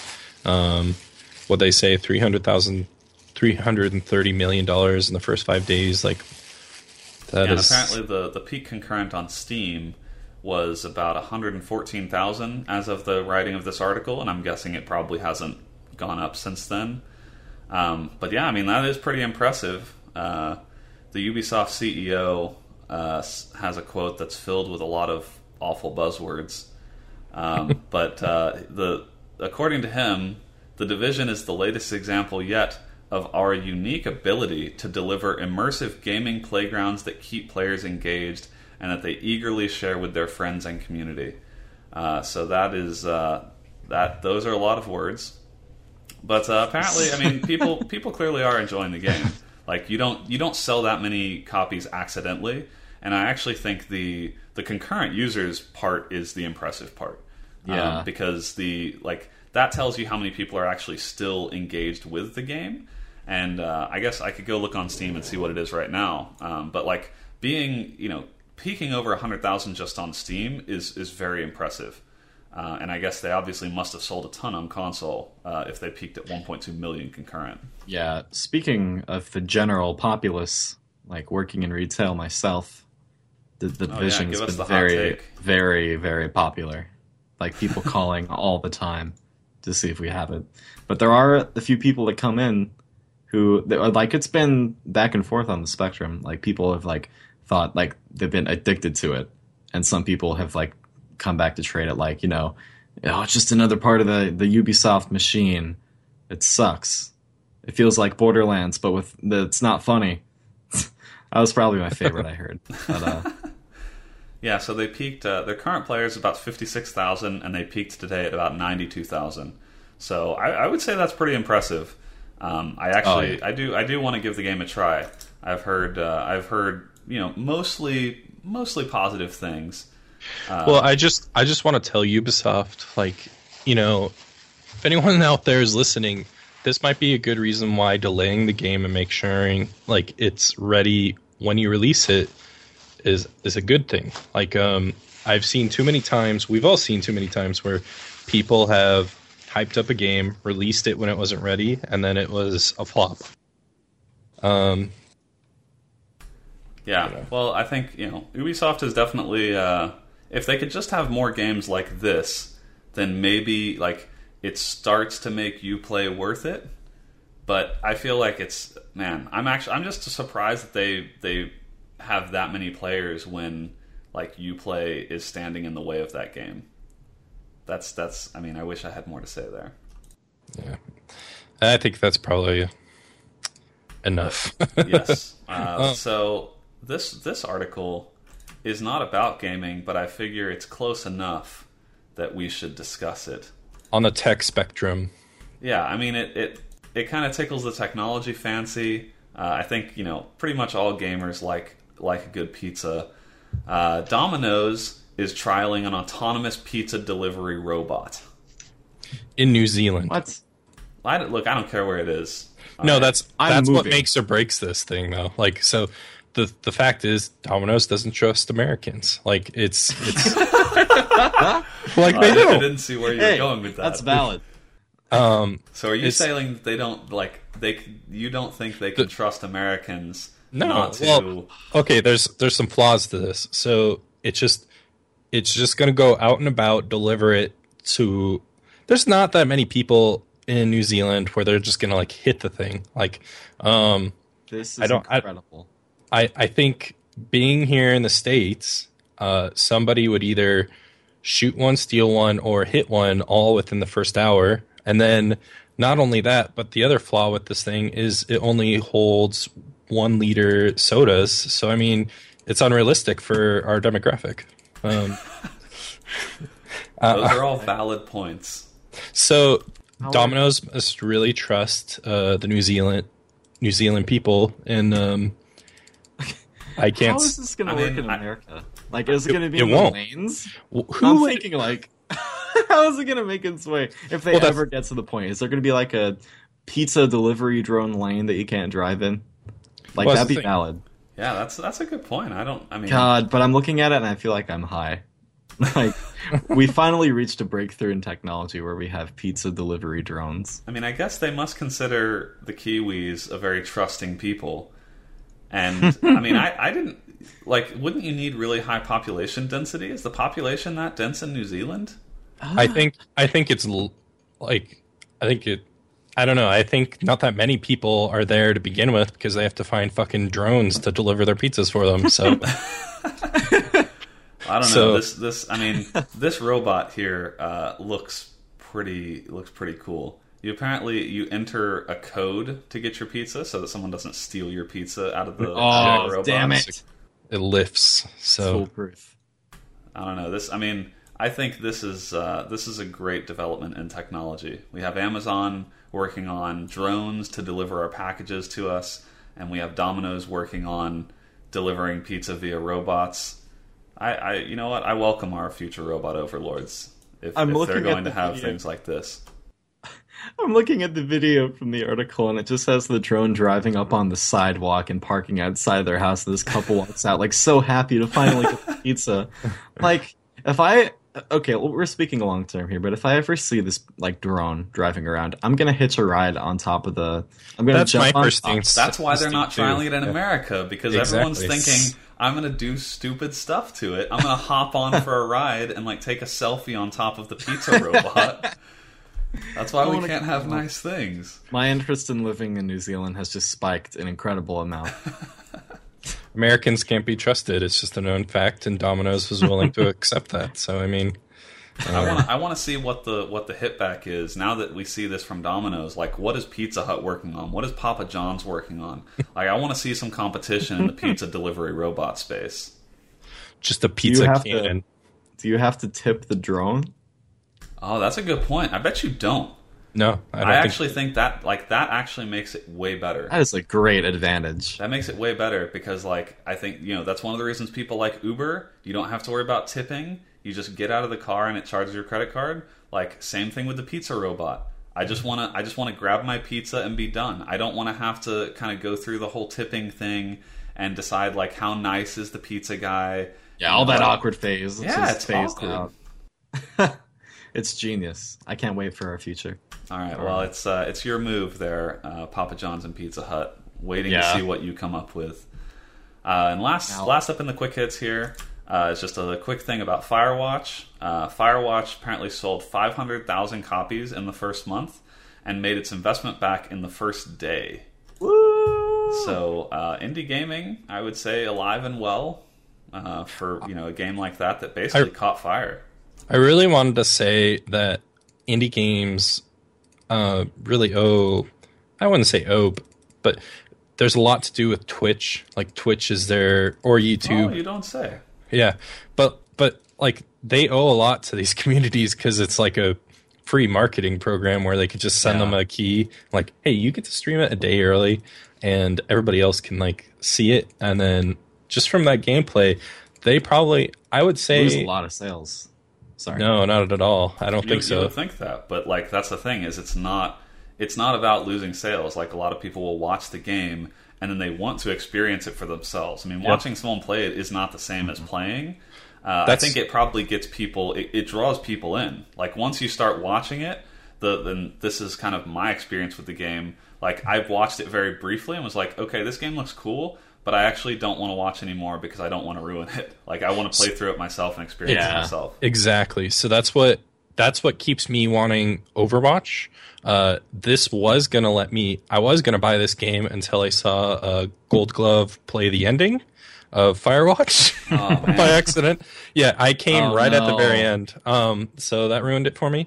But then this also kept me from wanting games like The Division and Siege. I just didn't see the appeal. It didn't look like my $60, and I was okay with just watching someone else play it. So there's definitely, it's a double-edged sword there, but I think it really is a testament. They even mention streamers. Firewatch mentions streamers and YouTubers that play these games. There was well over 15 million views of Firewatch on YouTube alone. So I mean, they couldn't really run any. I don't know. I'm sure they could have, but ran some stats on Twitch. But I mean, there had to have been millions upon millions of views just from big streamers like Gold Glove, for instance, playing it. So I mean, definitely. I think it helps. It also helps that, like, they just made by all accounts, like, a good game.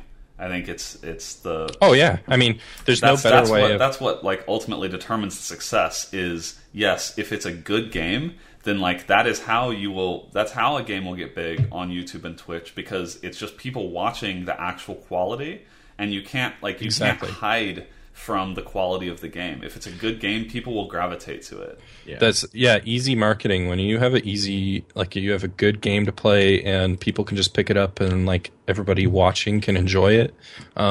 There's not much else you need to do there, and it's proven to be successful, I think. So yeah, this news is really reassuring to me, because I got worried, like, because Firewatch, it was like brought up that a lot of people have been abusing like the Steam refund thing on it, right? So like people just playing it and then doing the Steam refund. So to hear that they, Did that actually happen though? I feel like that I hadn't heard. I mean, That goes. It would go beyond the article, so it would go beyond a 2 hour. I don't know though. yeah. I feel like shorter games are always going to run that risk, but it is good to see that they like. I don't think many people are doing that.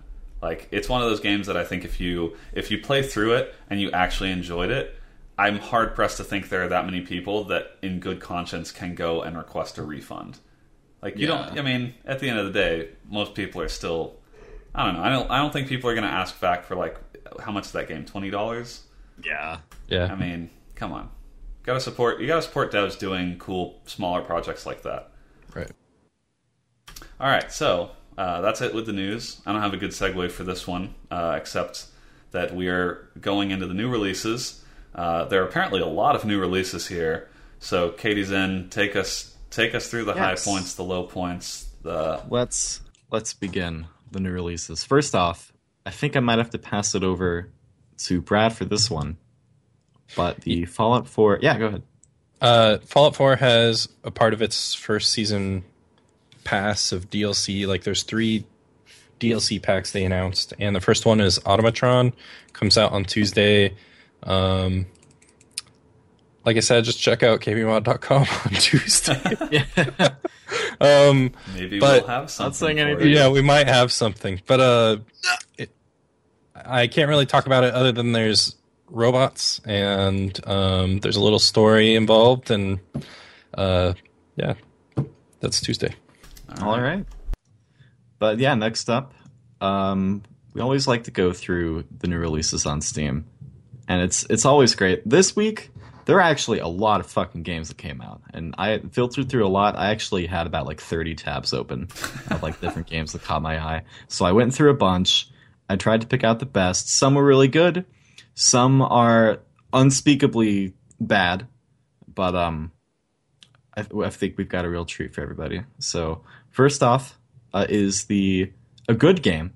A Day of the Tentacle Remastered is coming out on March 22nd, which kind of in the vein of, was it Grim Fandango? They got like the HD remaster from like Double Fine. Mm-hmm. Mm-hmm. So yeah, to see, this is a game that I've heard like a lot about from, was it Tim Schafer did this or is like really big fan of, yeah. So I'm probably going to pick this up to see what all the hype is about, but that comes out on the 22nd. If you pre-order it, it's 10% off at $13.49. So hop on that. Next up is a game called Marooners, which is in early access. It looks like a puzzle game that has quite a bit of polish to it. This looks like Mario Party. It is Mario Party. Yeah. Oh, I see. Oh, it's Mario Party. Oh, I was only looking at one screenshot. Yeah. Yeah. The first one's kind of deceiving, but if you look at the rest of them, it's basically Mario Party. It doesn't really look like that great of a game. I'm going to be honest, but like it's just. Anytime a developer is introducing more split screen or co-op games on PC, it is okay in my book. Now there's this looks like an okay way to implement that because we all know and have played Mario Party in the past. So on PC, like that should be all right. So yeah, for sure. We were talking about this earlier. Like any kind of like in this genre on PC is definitely awesome because there's not a lot of it. So yeah, I mean, it's like I actually think something like Mario Party could be a lot of fun to play online, where you're just you're not. It's not split screen or whatever. It's just like you're playing online. I don't know if that says online support. I'm just saying. It does, yeah. Okay, that's awesome. I mean, that's all right, and it's going into early access, so they're kind of using early access to, according to them, have the players help them find the flaws, voice their preferences. And probably spend a few months in early access before they actually, launch for real. Awesome. So definitely pick that up or look at it. It's called Murders. Definitely get that and not the newest Mario Party because that game is ass.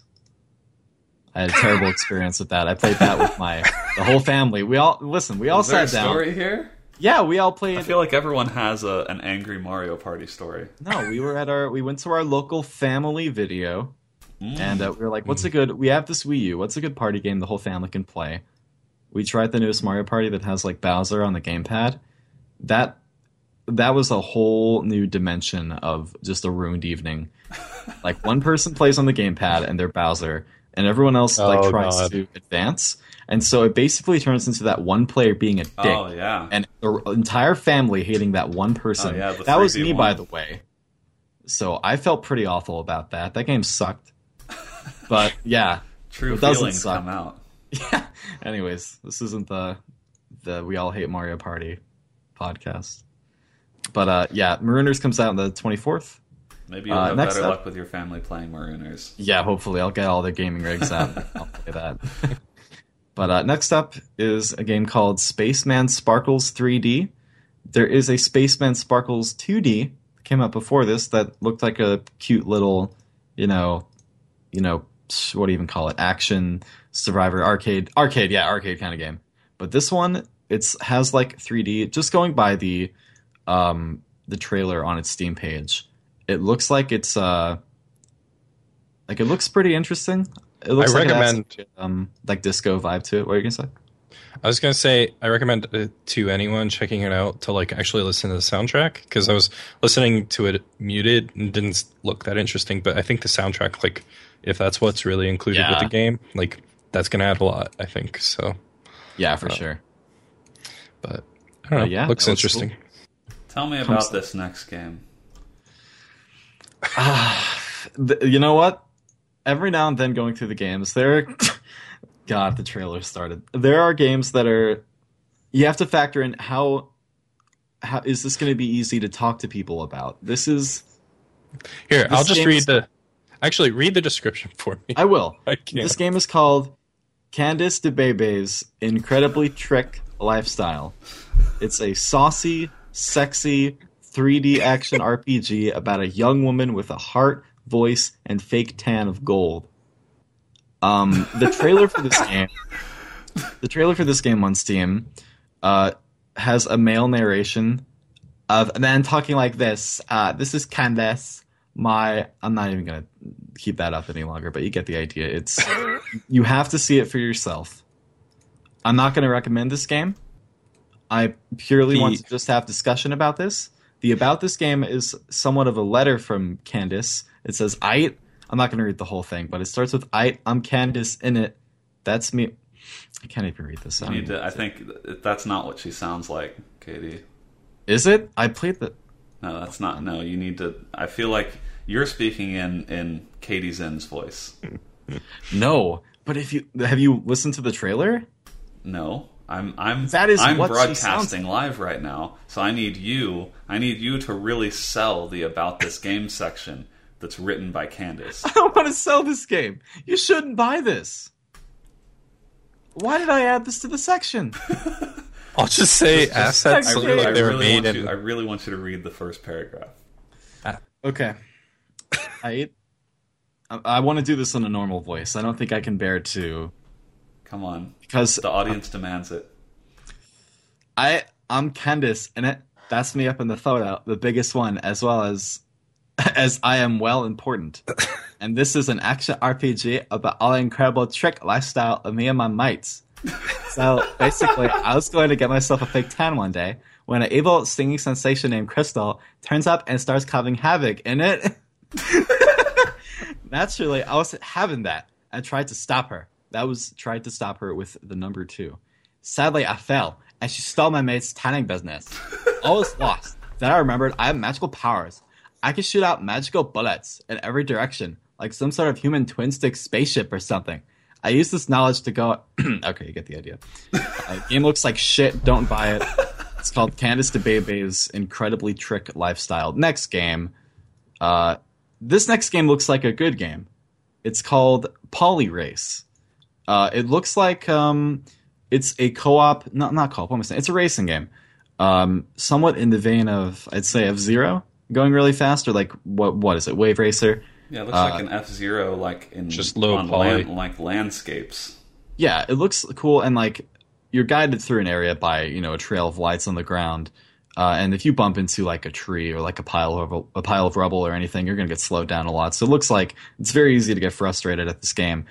And that enough was cool. And then I read the About Me, or the About This, not the fucking Facebook page about this. the about this, or like about this game, yeah. It's randomized tracks from like a procedural algorithm. So all the tracks are random, so you're going to have to constantly like Oh, cool. pay close attention to the terrain. And what I love the most about this is that they could very easily pump this up with a shitload of motion blur going this fast, but they elected to not do that, which that makes me very happy. It's got a cool like design to it, like all polygonal. It's called Polyrace, but that looks cool. That comes out the 24th. No word on the price yet, as with most indie games, but that's one to keep an eye out for. Looks like pod racing. Yeah, kind of. Yeah, that one's called Polyrace. But next up, this one really pains me because I was really hoping APL would be on the cast to talk about this, but I don't know if any of you longtime KBMOD followers remember APL playing for Extra Life this game called Dreadout, which is an Indonesian survival horror game, I believe, where you were like this schoolgirl with a camera. It was a long time ago that he played that, and it looked pretty scary. But that's getting a somewhat of a sequel. It's a new standalone. It's called Dreadout: Keepers of the Dark. It's a new standalone horror game that takes place in the same universe. It's like a missing chapter in which you play as the same characters with even more, like, you know, challenges to face, more levels. It looks like only 2 more brand new levels that weren't included before, but still, like, more to that game. It looked like a pretty interesting game. So yeah, more Dreadout as always. Like, interesting. Part of this trailer has the character pulling out her phone and taking a picture of like this monster. Yeah, that was like a lot of, that was kind of the mechanic in the first one. It was like a lot of revolving around the camera. But Okay. But yeah, that looks cool. That comes out on I didn't put in the dock, so I have to awkwardly March load up the 24th. Steam page. March 24th. March 24th is when that game comes out. So finally, this is an RPG Maker game. You love those. It is called Take the Dream IX. I'm going to paste it in the chat here, and I really advise all of our audio listeners to please look this up on Steam. It's called Take the Dream IX. This has got to be one of the most cringiest listings I've ever gone through. You are immediately greeted with an autoplay trailer of... Now, one draw about this RPG Maker game is that it's fully voice acted.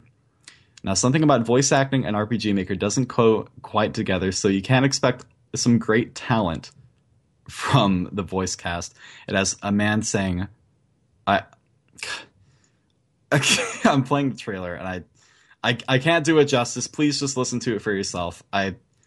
It looks very interesting. It looks very edgy. Give him a tease. You start it up and you hear like, I love you. I love you. Well, love is feeling. Love is life. Love is true. This is happening as he walks through the stock default asset town that this guy made. God damn it. It's very, very cringe. I recommend all of you look it up. It's called Take the Dream IX. It could turn out to be, it looks ambitious.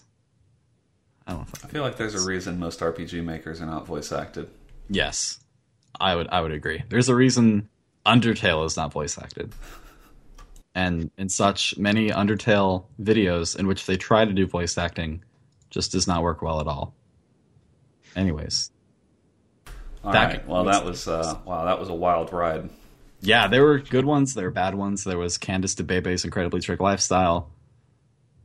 Always fun going through the new releases on Steam. All right. So next up, before we get started with the viewer questions, we had a piece of fan mail this week in our inbox from Jordan. And just wanted to give him a shout out because he found the cast recently after separating from the Coast Guard, and he'd had kind of some rough times. And he said the podcast, really helped him feel better. And he said some very nice things about the community and about the cast. So thanks, Jordan, for listening. And he also, just to show he does indeed have some intellect, He does mention at the end of his email that the external GPU docks are by far useless to the average person/gamer. You should just build yourself a mini ITX LAN rig. So I concur, Jordan, and thank you for the mail. So now on into the viewer questions. And KDZen, I would love it if you would take the first one here. Okay. First question from @Eben asks, "What's your favorite type of cake?" Mine is bukkake, or bukkake, or boo cake. Bucake, yeah. Bucake, Yeah, or bucake. bukkake. Oh, wait, is that an actual cake, or? Yeah. Well, I think it's just the way he pronounces it, because he spelled favorite. Oh, yeah. That may be like an English pronunciation. I'm not I thought sure. he was going for some kind of bukkake reference. I'm sure he wouldn't do that. No, I don't think. Not on a cast like this, no. So what's your favorite type of cake? I haven't had a lot of... I will tell you... Are you wanting another kind of... Go for it. Wait, did you haven't had a lot of types of cake?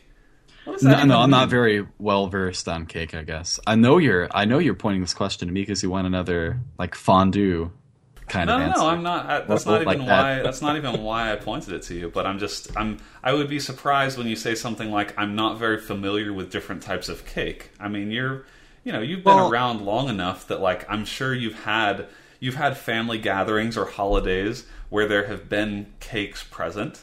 No. Well, to be honest, for a long time, when I was younger, the only cake I had was not very good, so I had a really bad first impression of cake. So I didn't find out until maybe 2 or 3 years ago I had started having a lot of cake, and then I'm like, God, this is really good, and I was missing out on all this. So I'm not really well educated on cake. I used to honestly think it was disgusting. Another piece of the puzzle falls into place. Listen, I drove out to Wendy's an hour ago. I swear to God, I was gonna buy some. I was gonna do a whole thing. I was gonna prepare a speech for the audience, and I was gonna get some loaded fondue fries to eat on the cast.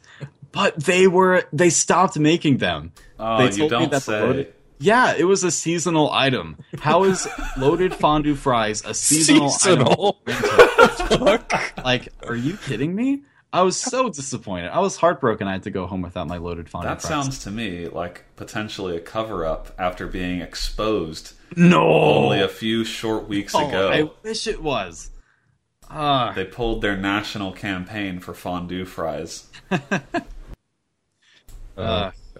All right, well, so you think about your favorite type of cake. I know you can come up with one. Brad, what's your favorite type of cake? I don't have a favorite, but I have a least favorite. Okay. And that is fucking ice cream cake. I swear to God. What? No. How does ice cream cake fall lower than fruit cake? So here's the thing. I don't know what happened, and I don't know what drove my parents to do this, but it must have been when I was seriously 6 or 7 or something. But I told them once I must have liked ice cream cake, and they never bought anything else for the rest of my life. Oh no. I fucking hate it now. I never want to see another ice cream cake in my life. It is. So you hate it because you've been inundated with it. Exactly. Yes. Okay. Now it's not necessarily it's okay. I like some, but it's if I had to choose any cake, that would be my least favorite. All right. Well, so give me something here. I'll go because I feel like neither of you are really delivering here. My favorite type of cake, I like a lot of different types of cake. I think my favorite would probably be a good cookie cake.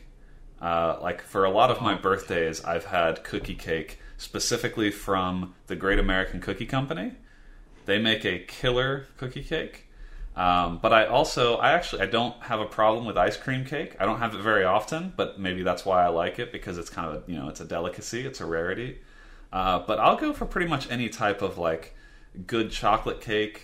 If there's a rich chocolate cake on the menu, that's usually probably what I'll go for. But yeah, I feel you guys have to have a favorite type of cake. Come on. I have it so not often that when I think about ice cream cake, red velvet cake, they're all so good. Okay. All right, so you just have this too. So you just have this childlike joy whenever anyone presents you with cake. Yeah, the look on your face says everything. So I once, this is a really long story, but I'm going to try and keep it short, where I once was, like, in middle school. I was a part of different clubs and stuff, and my school district had decided to pick, like, random, like, students from their leadership to pick, like, a new superintendent. Like, it was super weird, but they picked, like, 10 to 20 students that would help the school district pick their new superintendent. Well, at this event, they had like free catering and stuff, but they had like a lot of cheesecake. And I swear to you, I was skinny then too and everything. I ate like 4 cheesecakes.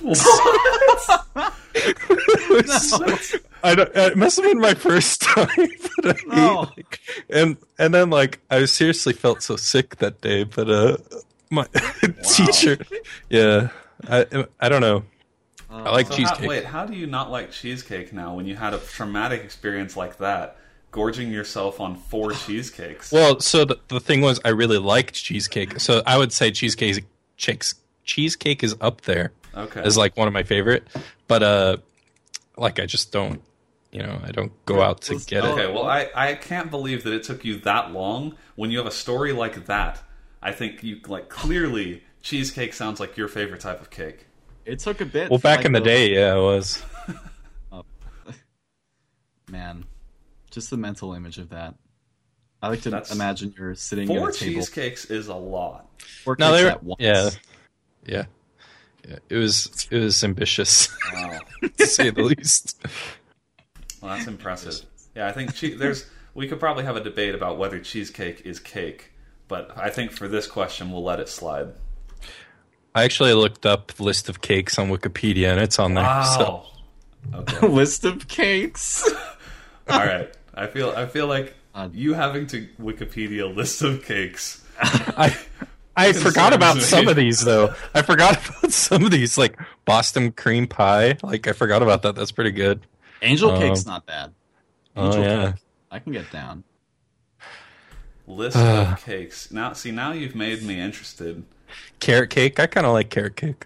There are a lot of different types of cakes on here, like some really obscure stuff. Ooh, coffee cakes are good. Man. They make coffee cake as a thing? Yeah. Wow. I love coffee and I like cake, so. You've never had coffee cake? You've got to get out more. No. This is dude. Okay, yeah, I get out more. From the man, I am the man whose only experience with fondue has been fondue fries. I know. The evidence just keeps piling up. You need to get out and experience some different types of food. I'm a sheltered man. I love on this list that hash brownies is listed as a cake. What? Hash brownies. Like, anyway, sorry. Wikipedia is user edited and curated, so I guess that makes sense. So next, from Learn to Spell, he asks a pretty simple question: paper or plastic? Paper. No, plastic. Paper. I meant plastic. See, so here in California, or in like certain counties, they charge you for bags at the grocery store. What? They charge you like 10 cents for a bag. Same so here. my answer now that I have to pay for either type of bag would be I try and bring my own, and then I inevitably forget them in the car, and so I end up paying for whichever type of bag I need. But I don't know. I think either way, like paper is for like the heavier stuff, like your milk and other things that fit nice and neat. But plastic bags are just like throw whatever in there. Yeah. Canned food, like anything, like weird shaped stuff, throw it in a plastic bag. I feel like you need both. You need a good balance. Yeah, I feel like plastic is definitely more capable to different tasks. But it's also has the potential to be shit and like tear. Yeah, from, no, you know what I think the real answer is? Double bag plastic. Because that's really the true versatile option. That's factually the right answer. Yeah. We'll go with double bag plastic. Okay. All right. So last up, we have a bit of a story. Before we get into this, we should just say that we received a few emails, but some of them some of them have been returning people that have been writing us, but let's just be honest. They're not up to par with some of your guys' previous work. You gotta keep the quality. We're not going to say up. Names. You gotta keep the quality up. It doesn't matter who the name is. We get hundreds of emails every week. So it's a lot to go through. No, we don't get hundreds, but we do get some. And so we've said this before, but it's worth reminding people that you have to up your game when you send an email, because otherwise, like if it can fit in a tweet, right, there's a little bit of a lower bar. But on the email questions, we have to have a higher bar because you have unlimited space to go wild. So there's a bit of a higher threshold here. But I think this one, I've been told, I haven't actually read this yet, that this is like a pretty solid one here. Yeah, I can say as someone who has risen from successful email questions to a regular on the cast. That's true. If you ever hit gold with an email, you need to wait and refine your next email because you can't afford to take a dip down. I took a dip down, and it hits hard. A true rags to riches story for KDZen here. Yeah. Who gained notoriety from literally sending in podcast questions. Episode 88. So I think it's fair to say the sky is the limit. But you do have to know. You have to know when to hold back. When maybe you haven't produced your best work. I think it takes a true artist to know when it's not ready yet. Never feel pressured to put something out every week. Don't feel like you have to try every time. Sometimes you'll get a great idea for an email on Monday. Make sure you write it down, and don't try to force yourself. Anyways, we need a guide to writing email questions from you. Yeah. I feel like you are the prodigal son here. I'm the go-to. But yeah, all this right, one. So let's hop into this one here. So, who would like to read this? No, this is all you. This is your forte. Okay. This is from D. Witt. Hello, Cumbod. I was sitting and I was sitting and reflecting on the deep mysteries of the universe the other day, such as when did Wendy's decide that they were qualified to even traffic in fondue at all? And why is it called a gooch? Then I realized that we've had no confirmation on if KDZen and Brandon have met in real life. As such, I will proceed on the assumption that they haven't. When I imagine KD and Brandon meeting in real life, KD will look down at his feet, scuffing his untied New Balance. Oh my God, they've done this. New Balance on the sticky ground. God, that's the shoe I have. God, he's really nailing it so far. Yeah. As Brandon looks on with folded arms and a furrowed brow, about to offer a stern reprimand for Katie's latest video, in which he decided to take the concept of poking a mayonnaise jar a bit too far in terms of what was doing the poking. Shout out, so that was a quality video. Katie finally works up his resolve and wraps his arm around Brandon in a sudden hug. Brandon is dumbstruck. His arms remain folded for a second or two, the aforementioned admonishment on his lips, but his heart melts, as does his rebuttal, as he returns to the hug for a few brief seconds before they break apart. Katie looks at Brandon shyly with shining eyes before scurrying off to his desk with keyboard tray to work on his new RPG, Counter-Strike Guardians of Orion, or CSGO, with blushing inspiration. Brandon remains motionless for a few seconds, torn by a whirlwind of emotion, before a small, crooked smile appears on his face, the merest hint of an A, before he returns to his docking station to update his firmware and make sure his mirror hasn't consumed anyone's soul without probable cause. My question for the cast is, when was a notable time that you met someone you knew well only through the internet? How did it go? Hails and hugs, D. Witt. Wow. That's a pretty impressive story. I think that's done. So we have not met in real life, no. KDZen and myself. So we now have at least a template for how that could go. I would say at least like half of that seems very plausible. I'd really hope that because it's not a matter of if, it's a matter of when we meet in real life. Because one of these extra lives sooner or later. One of these lands. I'm really hoping that this question comes to neither of our minds. Because then we have that kind of meme pressure to live up to the meme. Yeah, that's true. I don't believe should. That's true. Yeah, it's hard. I feel like everyone has an online personality, but a lot of us are a bit different in real life. So I don't think we could keep up. I'm sure we would just be friends. I'm sure we would just be good friends when we met. Yeah, we'd be those two guys standing at the party that would. How's you played Doom yet? Yeah, it's good. I played the multiplayer the other day, and then as we sip our Henry's hard orange soda. But yeah. Well, so do you guys have an answer here? When was a notable time that you met someone you knew well? I do actually. Okay, go ahead. It was actually with Scott. I was gonna say, yeah, you have a prime example. The video, the PAX video. Yeah, so I was doing work for Scott there for a while. Getting some stuff going with the stream, and we agreed to go to PAX Prime together. And this is actually the first time he would meet me, but we decided we would share like a hotel and stuff like that, and I'd have like a pull-away bed or something, and him and his girlfriend was going. But they didn't know me, so I know his girlfriend, and I text her sometimes and stuff, and we just like to mess with Scott.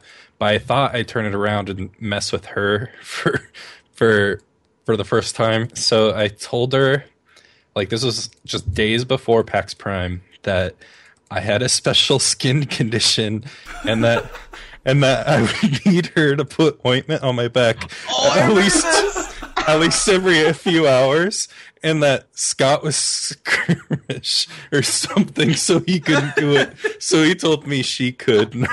I was hoping that she would be okay with it. And all I got in return was like ... Like, Scott told me she was freaking out the whole time, and then it was pretty good. But I love that tweet. Yeah, it was pretty awesome. So, but no, that was my first experience, and it was great. We kicked it off pretty well, and yeah, still friends. That's a pretty recent one. Yeah, it is. Do you have one, KD? Someone you've met from the interwebs? No, I don't. Everyone is still internet friends. Yeah, I haven't really gone out that much. All right, then. Well, I've yet to... you haven't met anyone even, like, boring that you've only known through the internet? Like, I've met people that know me. Like, surprisingly, there is a guy, like, at the college I go to that, like, watches APL stream. And I asked him, like, hey, you know that guy he plays Resident Evil with? Hey, it's me. And, okay, and he was so like, that counts. God, no way. Yeah, that kind of counts. That guy is a dick, by the way. I mean, you didn't know him well, but, like, that's a connection at least. Yeah, but I don't want to have that be my default. I don't actually like that story. All right. But, hopefully one day I'll be able to say that it was with Brandon. Oh, yeah. Oh yeah. What about you? Yeah, I mean, I have quite a few. I could say John, because John is like that's probably the most impactful one, given that he's primary reason that I even live out here on the West Coast.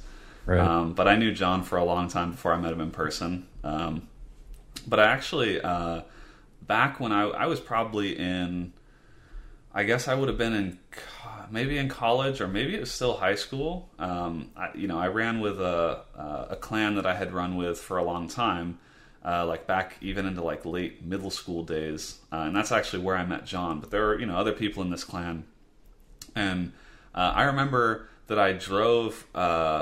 One of the guys was in the Air Force, I think, and so San Antonio, if like, I'm sure a lot of people don't know, but San Antonio has several Air Force bases, right, and is actually a pretty popular place for people in the Air Force to either have basic training or get stationed for one reason or another. And so he was down in San Antonio, for some training thing, and he was staying downtown. And so I had never met him through, I'd only known him through the internet, but I'd known him for several years at this point. So I think, I don't remember what I told my parents, but I think, I don't know. I'm not sure if I told them the truth or if I kind of was like, oh yeah, I'm going to see a friend, because I had a car. It was like shortly after I started driving, and so I went downtown and hung out with him, and we went to dinner, and it was it went fine, I guess, but like it was a little bit weird, because you have to remember this would have been like probably 2005 or something, so it was still kind of like weird to meet people in real life that right. You only knew through the internet.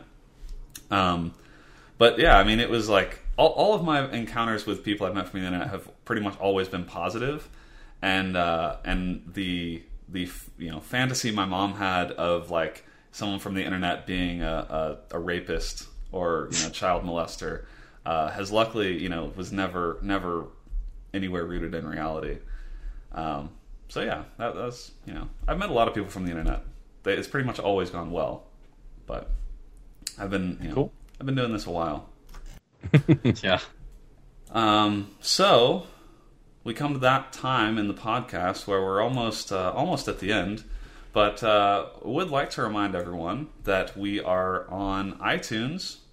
We have an audio version of this cast. We do it live every week, Sunday, here on Twitch at 10 p.m. Eastern. But if you can't catch it live, or if you're in the car, or if whatever reason you enjoy listening to podcasts via audio, we are on iTunes.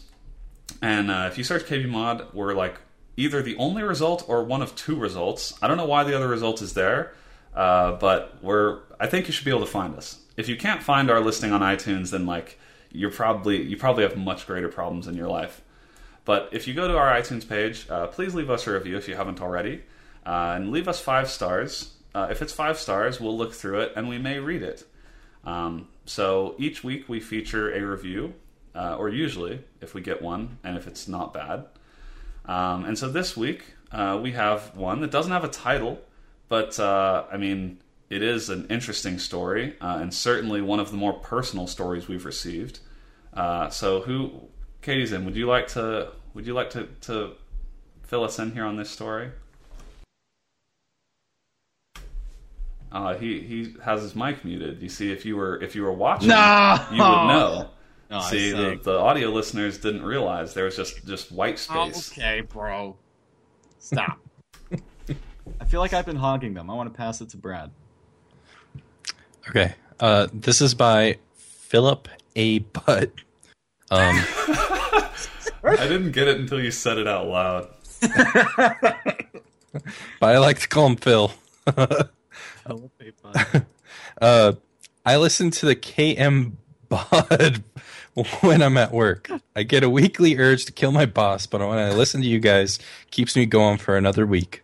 Unfortunately, you guys haven't had a podcast for the last 2 weeks, and I couldn't hold myself back. I am now in Japan posing as a high school teacher, and I couldn't be happier. When I looked at this review, I didn't really know what to think, because it kind of goes all over the place. Like these sentences could just be like strewn together. They don't even feel like they're part of the same review. Yeah. Where did posing in Japan as a high school teacher? I can't tell if like his boss was a high school teacher, or if I'm like missing some context for. No. I weekly get the urge to kill my boss, but when I listen to you guys, it keeps me going for another week. But he said, unfortunately, you guys haven't had a podcast for the last week, and I couldn't hold myself back. Now so he had to leave the country. So. Yeah, he had to flee. Okay.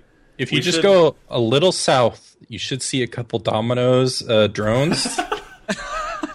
Let us know how it is. But I should mention that this review, I think, is from like a couple of weeks ago, but somehow just posted today. So when I don't know if it got held up in review, or I don't know. iTunes is a crazy beast of dark magic. But so when this review was posted, or when this review was written, we had unfortunately missed 2 weeks of the podcast. So I don't know. I mean, not only is this like an unfortunate story, but we've learned about this killing 2 weeks late, and so we probably can't do anything anymore. Like, there's no chance we find his boss. I mean, The it just body's goes... disposed of. Just let us know. I didn't realize we had that kind of impact on people, but I mean, it's apparent that we should just keep going with the podcast. Yeah, I mean, listen, we really do. We endeavor to do it every week, but a story like this really does hit home. Sorry, Jordan, you've been outdone this week. No, I'm kidding. You get all types. People trying to kill their boss. Yeah, I mean, listen, if our podcast is the only thing keeping you from murder, I have to recommend that you get professional help. But for everyone else, we will hopefully be back next week. So, hang on just another week. But that's going to do it for us. Thanks for tuning in this week.